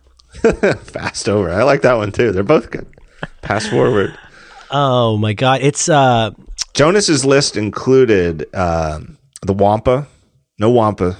Oh, see, and that's another example of a jumping into frame thing. Yeah, you know what? That's it. Yeah, because and the suspense, right? It's because the Wampa, the first time you see him, it's the shock air, right? Like Luke is like looking for comets or whatever that hit the ground, and all of a sudden, boom, the Wampa jumps into frame. Yep, and makes a terrible noise. So you've got that, right? That Jonas didn't like that, and Jonas wanted the whole thing skipped though, because he also could not bear the suspense of Luke hanging there like a side of beef. Yeah, and not, it's like the first time he's ever even tried to use the Force to get a lightsaber, and it's just sitting there jiggling. It's like film school 101. Like how to build a little suspense. Jiggle the lightsaber, do this. A perfect, of course, John Williams score for the moment, which furthers the suspense. Mm-hmm. Couldn't take it. He would just. What about one that I was scared of and my kid was scared of? What about when in episode 4 when Luke's looking through the binoculars and the Tusken Raider goes? Woo! No, not at all. Even though to me it's actually just it's the same thing, right? Yeah, totally. But no, it didn't bother him. Nope. That's so weird. See, this is what I'm talking about. Right, the Wampa, terrifying. The Tusken Raider, who does the exact same thing. But you get, I remember talking to Matt Howie about this and about how he felt like his daughter was, very sensitive to certain kinds of things. She's a really sweet kid and it's like relationship things. And some people are very sensitive to almost everything. And other people, it's virtually impossible to tell. My daughter has seen some really grisly shit in movies. Like she saw Deadpool putting his head back on at the end of an X-Men. I didn't show her the whole movie. I was just like, you got to see the scene where Deadpool puts his head back on. It's pretty great. A terrible movie. But there are some things where I can't guess. Okay, so for example, she's watched a ton of Doctor Who, a little scared by the Daleks. She's watched pretty much almost every Marvel movie except for a few, and all the Star Wars movies numerous times. But then you know what we watch? Did you ever see that show on Cartoon Network from last year called Over the Garden Wall? No, never heard of it. It's kind of like it's an adventure timey thing about these two little boys who are brothers having these like kind of fairy tale adventures combined with like a Silly Symphonies cartoon feel. It's a really great show, but it is like a fairy tale kind of show where there's scary stuff that's not exactly explained. But it's a kids show. It's like it is in the same way as Adventure Time, kind of. It's kind of a kids show, and that is the one that stuck with her. This creature on there called the Beast. And I didn't find out for weeks that like she thought the Beast was under her bed. She was scared to even say anything. And I was like, oh, honey, I am so sorry. And Mom, of course, gives me the eyes. It's like, see? I knew this was going to happen. But again, would you guess? I mean, like, she didn't mind people's faces melting off in Raiders of the Lost Ark, but the idea of like a black this kind of cartoon bear in the forest is terrifying. Who knows? Yeah. I remember I had a friend growing up who I don't know how, but I missed Raiders of the Lost Ark when it was in the theaters. So I didn't see it. But it always bothered me. How old were you? I was about 13, 14. I was 8. Okay. So, or 9, 8. I think it was 1981. So I was 8.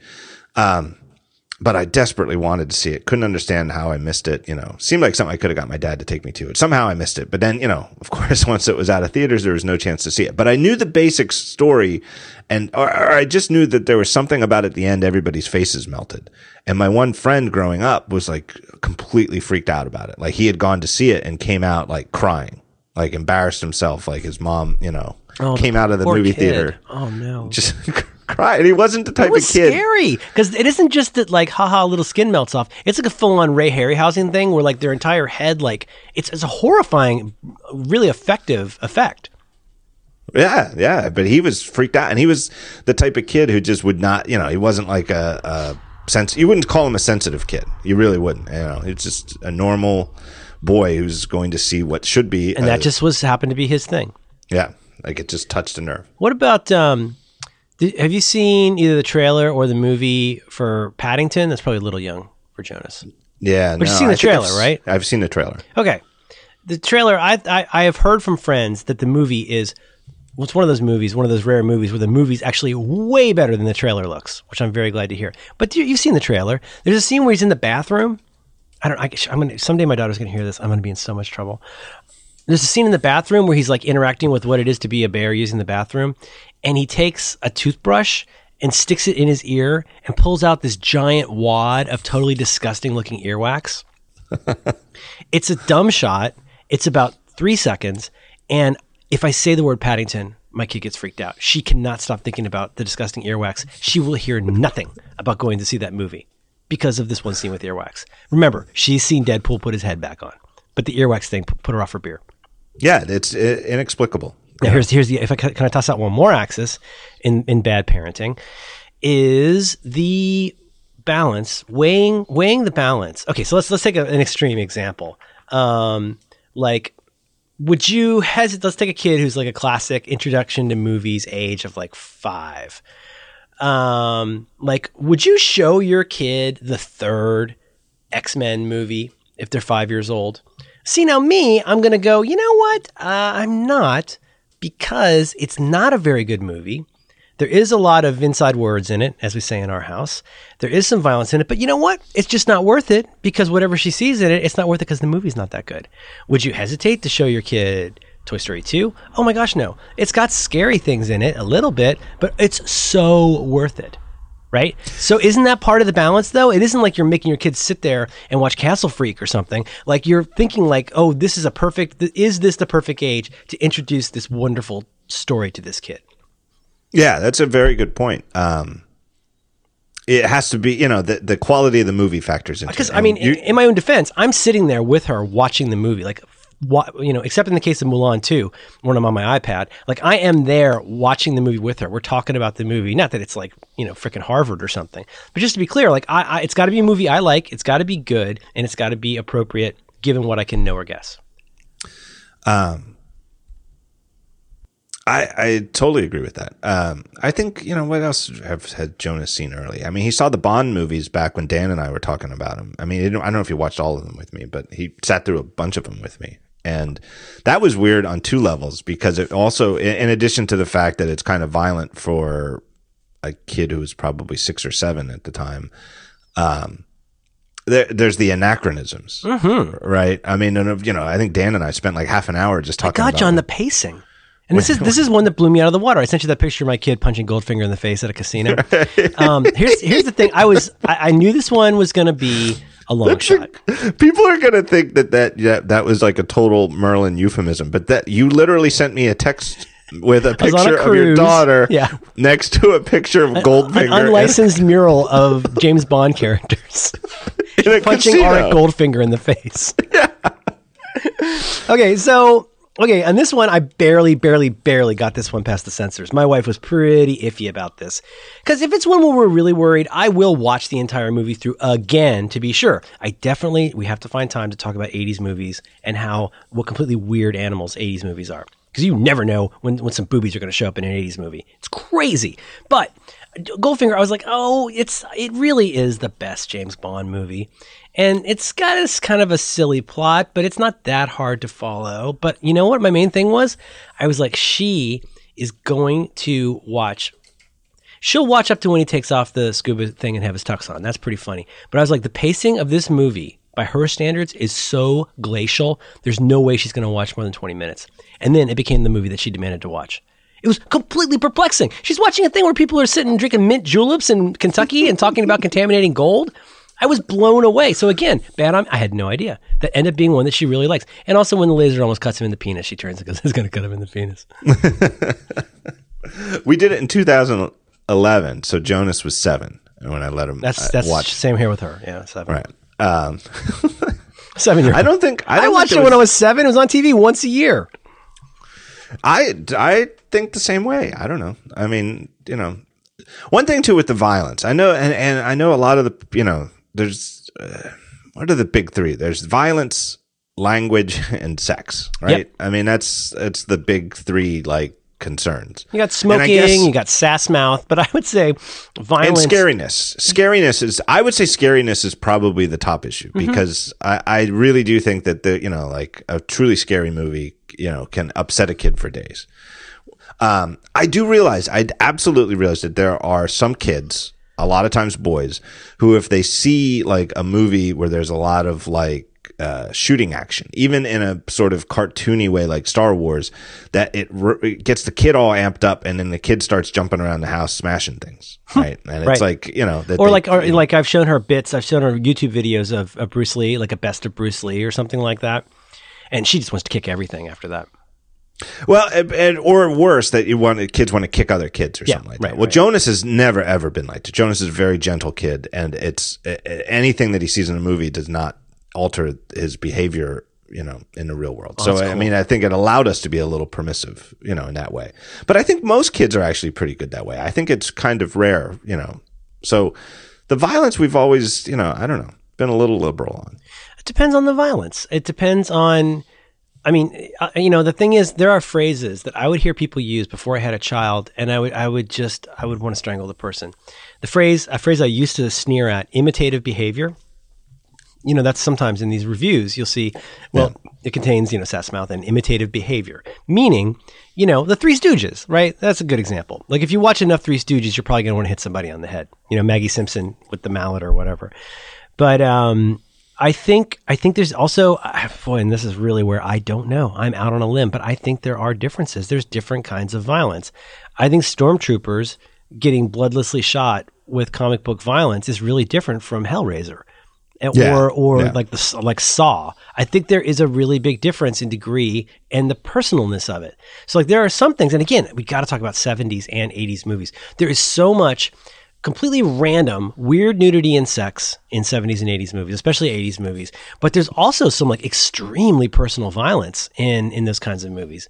So the idea of holding somebody with a knife to their throat and cutting them, I think of that as a different kind of animal than a stormtrooper getting shot, personally. Yeah, I do too. Or even with just sticking to guns with when Bond, especially in the older ones, when Bond shoots somebody, it's practically like shooting a stormtrooper. I mean, it's like, the squib in the chest was just like a puff of smoke, and the guy just, falls into, sharks with lasers pit. Whereas I think the more visceral violence in the more recent ones, like the Craig ones, is a little different.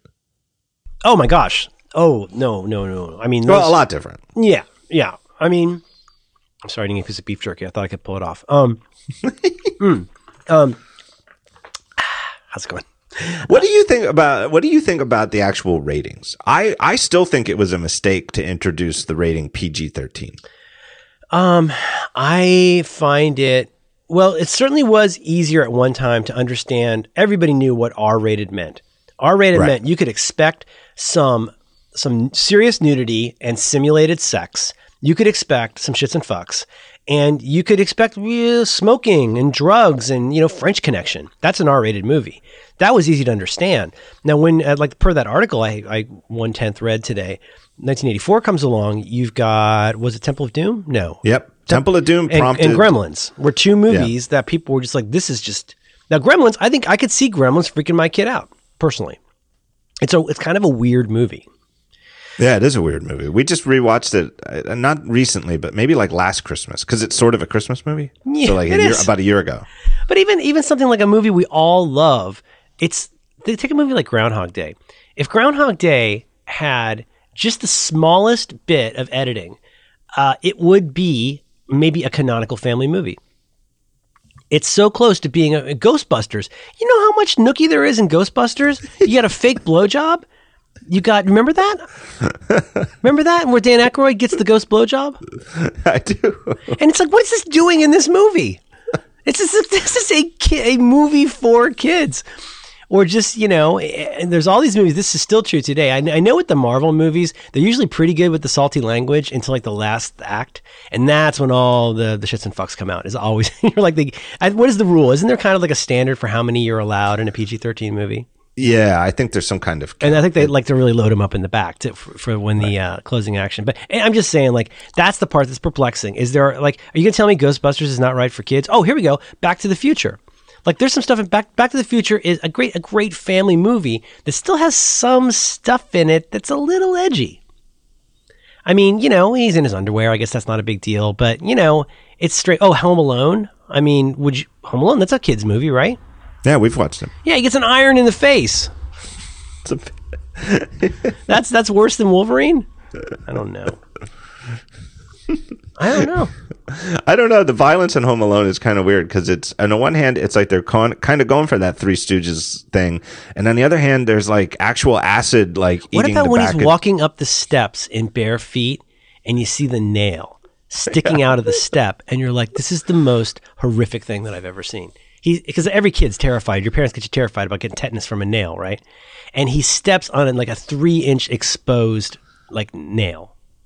Right. It's an interesting movie because it does though. But like what's his name? Kevin. Young Kevin's mastery of these two buffoon criminals is established cinematically such that you kind of get the sense that the kid's going to come out on top.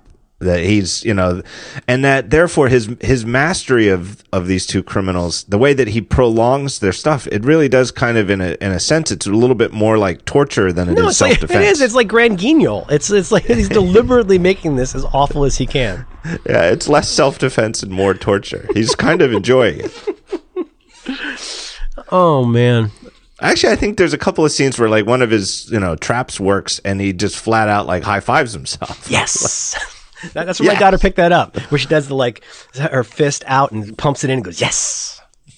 Fuller, go easy on the Pepsi. I love that movie.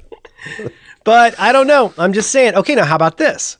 All right, PG-13. So I think it was a mistake because I think that the old way was G, that's a kid's movie. That's for everybody.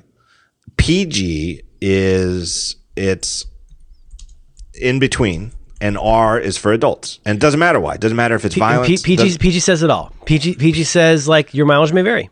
Like, yeah. It basically, it almost kind of says, like, you need to, like, watch this before your kids do.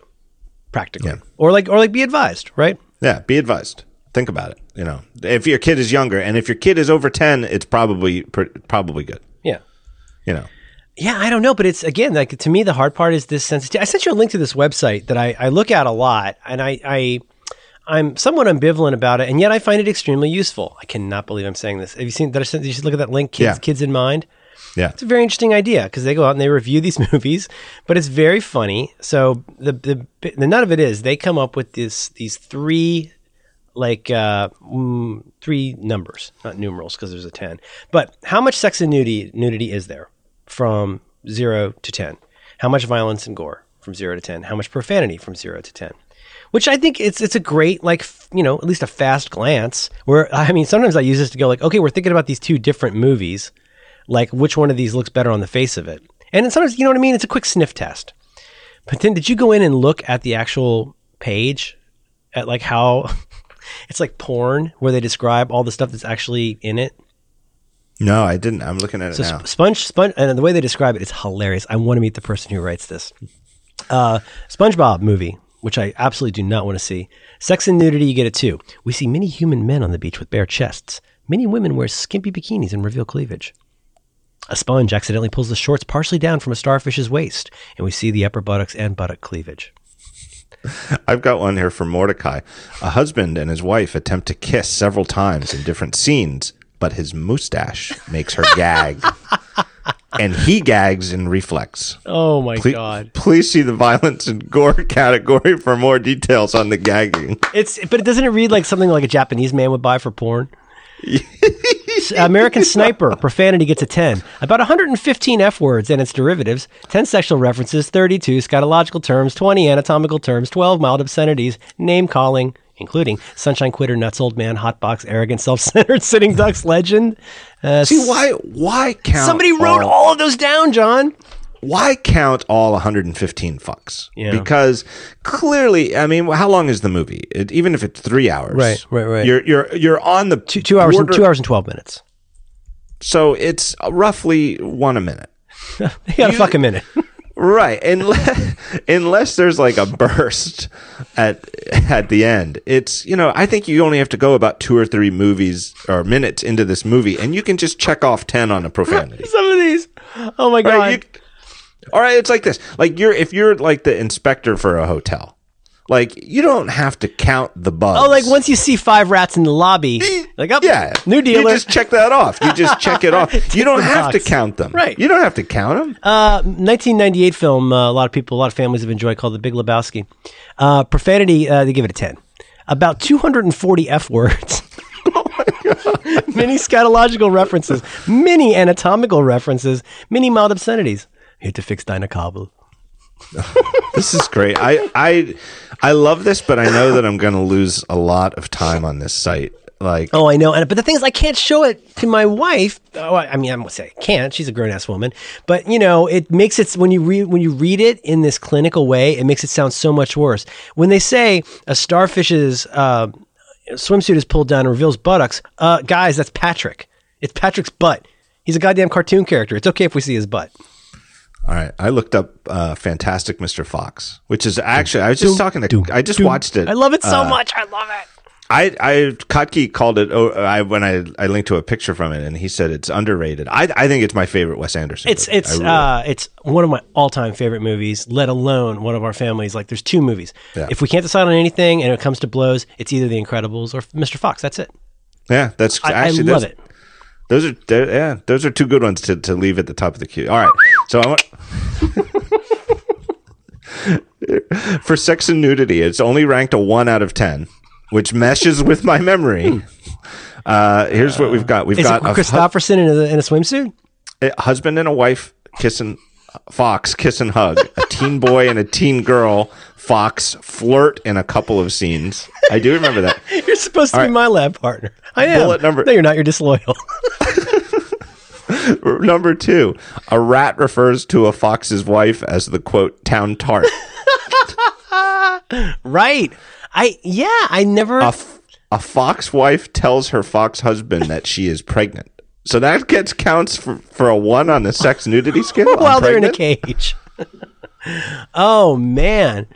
Yeah, but again, you know what this is, though? Okay, so I just got to say, this is actually really helpful, though. Because like you say, This is the Rats in the Lobby title. It's like you can see, like, oh, yeah. No. Big Lebowski is not going to be great to watch with the kids. Am I wrong? No, we're going to skip this one. But it is also good that you can go through and look for the stuff as like a trigger for your kids. 27 exclamation. This is for profanity. 27 exclamations. What the cuss? Cuss word. Cussing with me? What the cuss? They count that as a cuss word? Yeah. Cuss is a cuss word? Cluster cuss. They have a scatological terms glossary. You got F-word derivatives, which all have little asterisks in them. Scatological terms, religious profanities, mild obscenities. Friggin' would be counted as a mild obscenity. All right. Derogatory terms. Wow. But, I got to say, no, let me ask you if you remember this. Do you remember, I'm going to say circa mid to late 90s, do you remember a service that was actually kind of like what became Netflix, where you could get edited movies? I think it might have been a somewhat overtly Christian place, but you could get like a PG movie that had all of the stuff a certain kind of religious person would find offensive cut out of it. Do you remember that at all? I do remember hearing about it. I remember hearing about it. I don't know where it went or what it did, but isn't that, especially now in the digital age, that's a very interesting idea. Yeah, because it would be, you could do it without losing fidelity. I mean, you need just some basic metadata on you could go in, it'd be so great. Because if you could go in and say, you know what, my family is observant and we don't want any goddams. Could you, just with audio, blip out the goddams, but leave in the horrific violence or whatever? Like, say you want to show your kids Passion of the Christ. Let's go see what Passion of the Christ looks like. But you know what I mean? Because I got to say, I might find that it kind of goes against some of my values about, censorship or something, but that's what I'm asking for, Yeah. There are some movies I am much more likely to have my daughter watch in a hotel room because I know they've been, edited down. They've taken out the really cool. We watched Highlander in a hotel room and she thought it was a riot. I would never show that to her at home, unedited. I never thought about that, about looking for a hotel edit. I love a hotel edit. The director's cut, and then there's Hilton's cut. Wow, this is an unusual statistical spread on Passion of the Christ. Sex and nudity, it gets a 1. Profanity, it gets a 1. Violence and gore, full 10. Oh my god.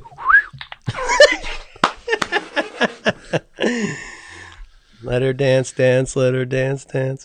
I've been, now I'm looking for movies that I have let Jonah see that they don't even bother to list because it would be so inappropriate. Right. The Shining is not listed. Oh, come on. Are you kidding me? That I've let him see it? Yeah. Yeah. Wow. I think that's the only Kubrick movie he's seen. You're Batman. Wow. She's never seen any Kubrick. That was recent, though. That was within the last year. Yeah, well, I think it was like last You're going to say so Clockwork Orange till he's like 12, probably, right? Yeah, Clockwork Orange is going to have to wait because, But there are some things. You know what? I'm not going to tell you. I'll tell you when we're offline. But there's a movie that she has been dying to see for like a year. And we've read some of the book. I've told her the entire story. She really wants to see Hunger Games. And I'm like, she's 7. Like that's it. And again, why? Too much personal violence.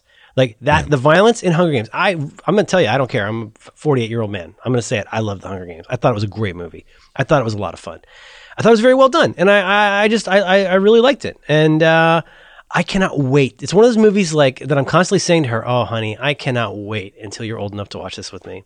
Like that one, Blade Runner. What about Blade Runner? Has he seen Blade Runner? No. Yeah. That's Let pretty. me think about that. Yeah.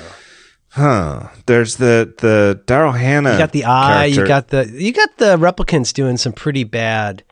Oh, you got Leon. You got Leon. There's some pretty bad stuff in that. I would probably let him watch it now, though. He's 11. I would probably let him watch it.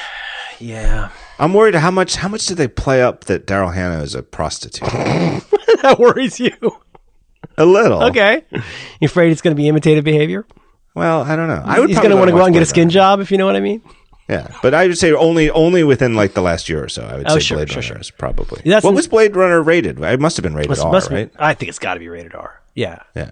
And some of them are amazing, though. I'm telling you, there's something about 80s movies that seems completely random. Movies that in my head I think of as being like, maybe because I saw them when I was a young teenager, like I'm so blown away. There's just be boobs out of nowhere in the movie. You're like, whoa, where did that come from? We just watched over Christmas. We watched Weekend at Bernie's, and how'd that go over? And he loved it. He absolutely loved it. But there were a couple of surprising '80s sort of boobies. Yeah. I don't know how else to describe them. Well, and the thing was that it was so egregious. I think a lot of the movies I'm thinking of, it was by the time you had theatrical, VHS or beta, cable.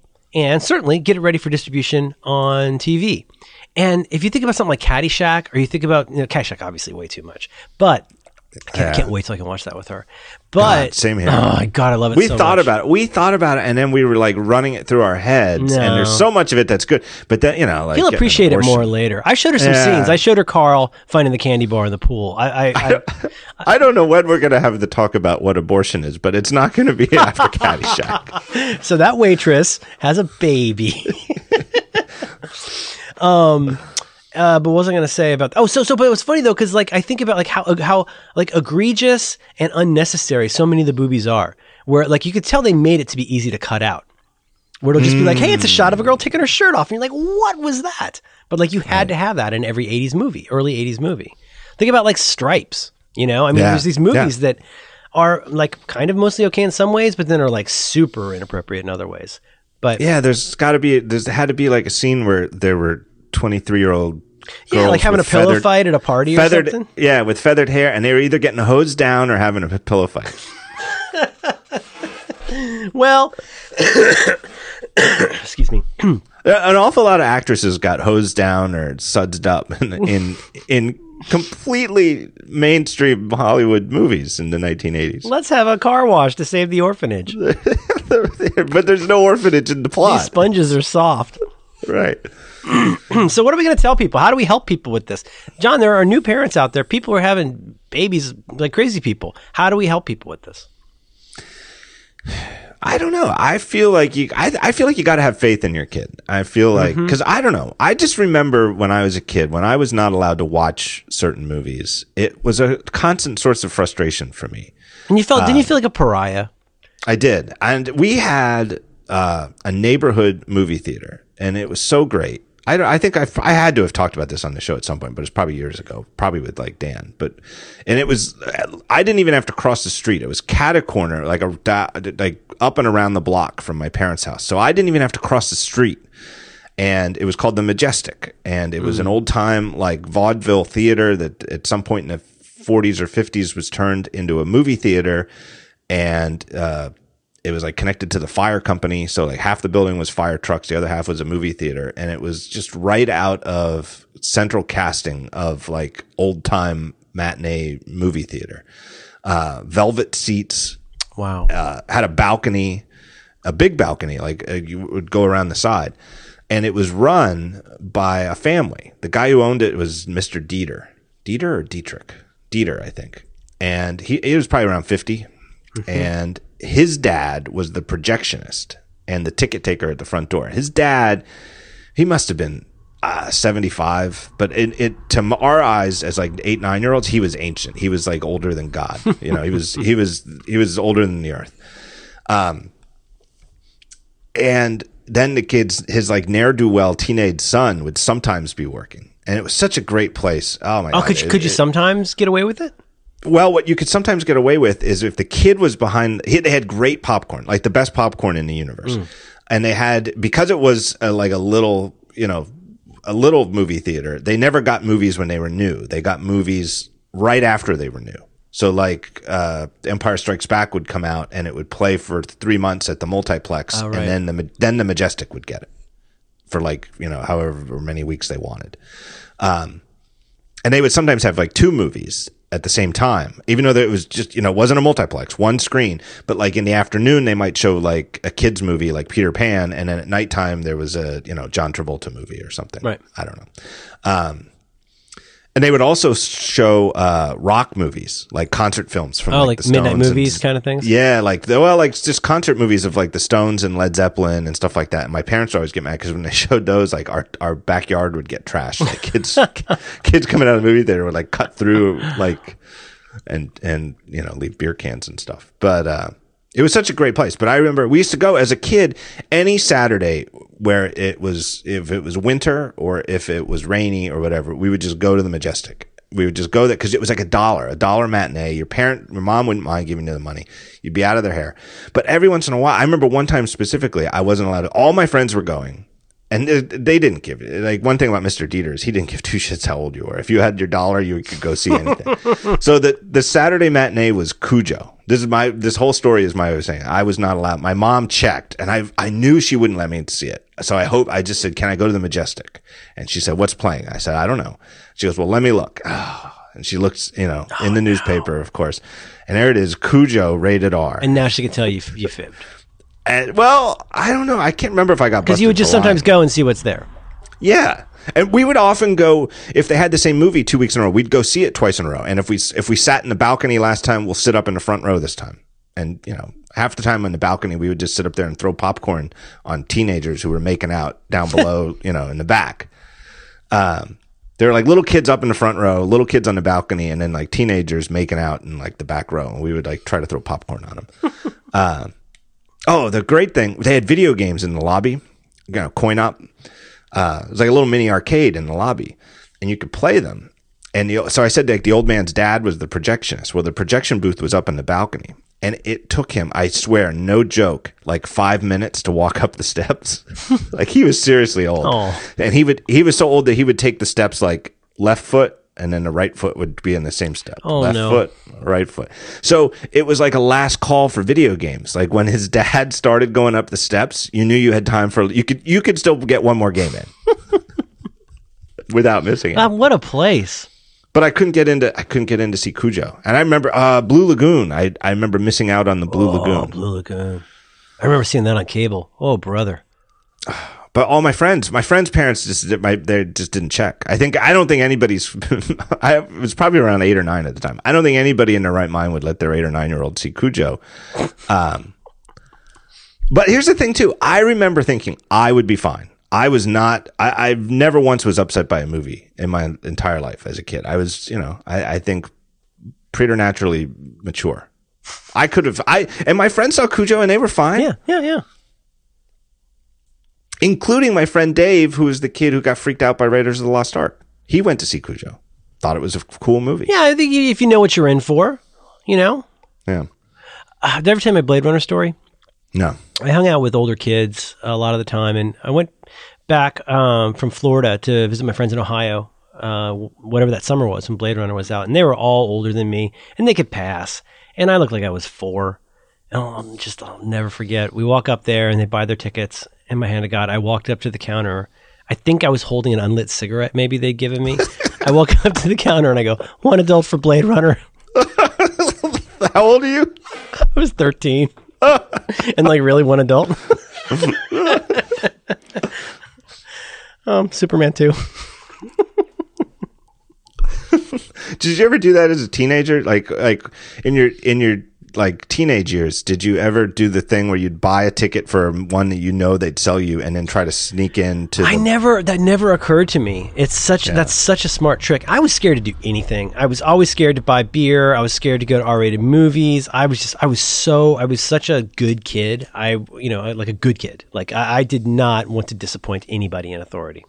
I was scared. I was scared. No, I was a scammer. Like the rise of the multiplex, and then like once I was old enough. And those things, the whole point is those things make money because they're so understaffed. They got like one kid that walks around and sweeps up popcorn once a day. Nobody's paying any attention to who's going in those theaters. You go and sit somewhere near an adult, you're good to go. Yeah. Like I think a bunch of Schwarzenegger's 80s movies were R-rated. Oh, yeah. It was all those, it's just always shooting people up and blowing things up. But we'd just go, we would just go and buy tickets for, I don't know, whatever we thought we could get into. And you could always sneak in. There was just always one guy like who would make sure you had a ticket. There is no money in pursuing that. No. I mean, there's money in running and selling, goobers and popcorn. There's no money in monitoring those theaters. I remember one time my friend Ethan and I went to a multiplex to, I forget. Was there girls involved? It wasn't a date because I wasn't lucky enough to have dates. But it might have been it was like a teenage situation where there were girls involved, and so I could kind of pretend like maybe it would be a date. Oh. And we wanted to see an R-rated movie, but we weren't like 13 anymore. We were maybe more like 15 or 16, and so we didn't think it'd be a problem. And we asked for the R-rated movie. And she said, no, do you have ID? And we're like, no. And she's like, are you 17? And we're like, of course. And she's like, no, you're not. And then we're like, well, give us 2 tickets for, whatever was PG. And she was like, no. And oh, we're like, no. Shit. And it was my friend Ethan's brother had driven us and dropped us off nice enough. He was like 2 or 3 years older. So he was like 17 or 18. And he hadn't gone yet. He was there. We ran and got him. And he He bought us our tickets. Oh, you're kidding. Yeah, he bought us. But it was like, but I still don't know how that got guy's around a the saint. rules. I have no respect for people who buy beer for underage kids, but people who buy, I've said the guy who drinks a lot, but somebody buying movie tickets for kids, that's pretty cool. Yeah. But I don't know why she fell for that. She wouldn't fall for our, we'll just buy the PG, but she somehow fell for, apparently once there's a 17-year-old involved, you can get anybody into our movie. Show the ID. They can't say anything. That's the law. Right. One adult. I think we told her too that he was our parent. He's 2 years older. Walking in, yeah, my dad holding a finger under your nose. Hello. Right. My dad says it's okay.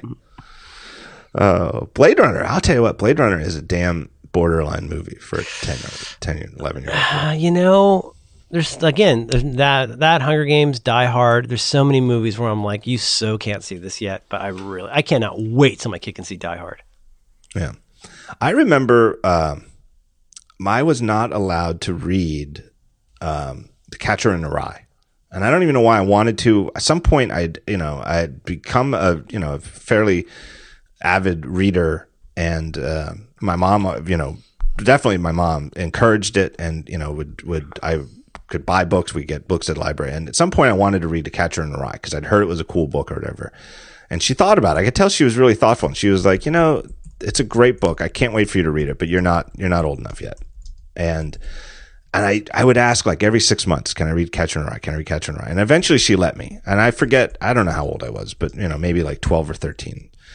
And I read it, and I was expecting it because it had been so set up by her not allowing me to read it. It would be like Lolita or something. Yeah, I thought it was going to be like, man, this is going to be some great stuff. And I just remember being bored to tears. I was like, what the hell? It's just a kid walking around. I appreciated that book so much more when I got older. Oh, yeah. And you know what? And I wish that's what my mom had said to me. I wish she hadn't she was thinking too much about some of the content and some of the ideas. And I really, really fundamentally, it was more like, you shouldn't bother reading it now. You won't appreciate it. Right. Again, now in her case, that's the trade-off. That's kind of the trade-off we were talking about. It's a truly great book, but you're not ready for it yet.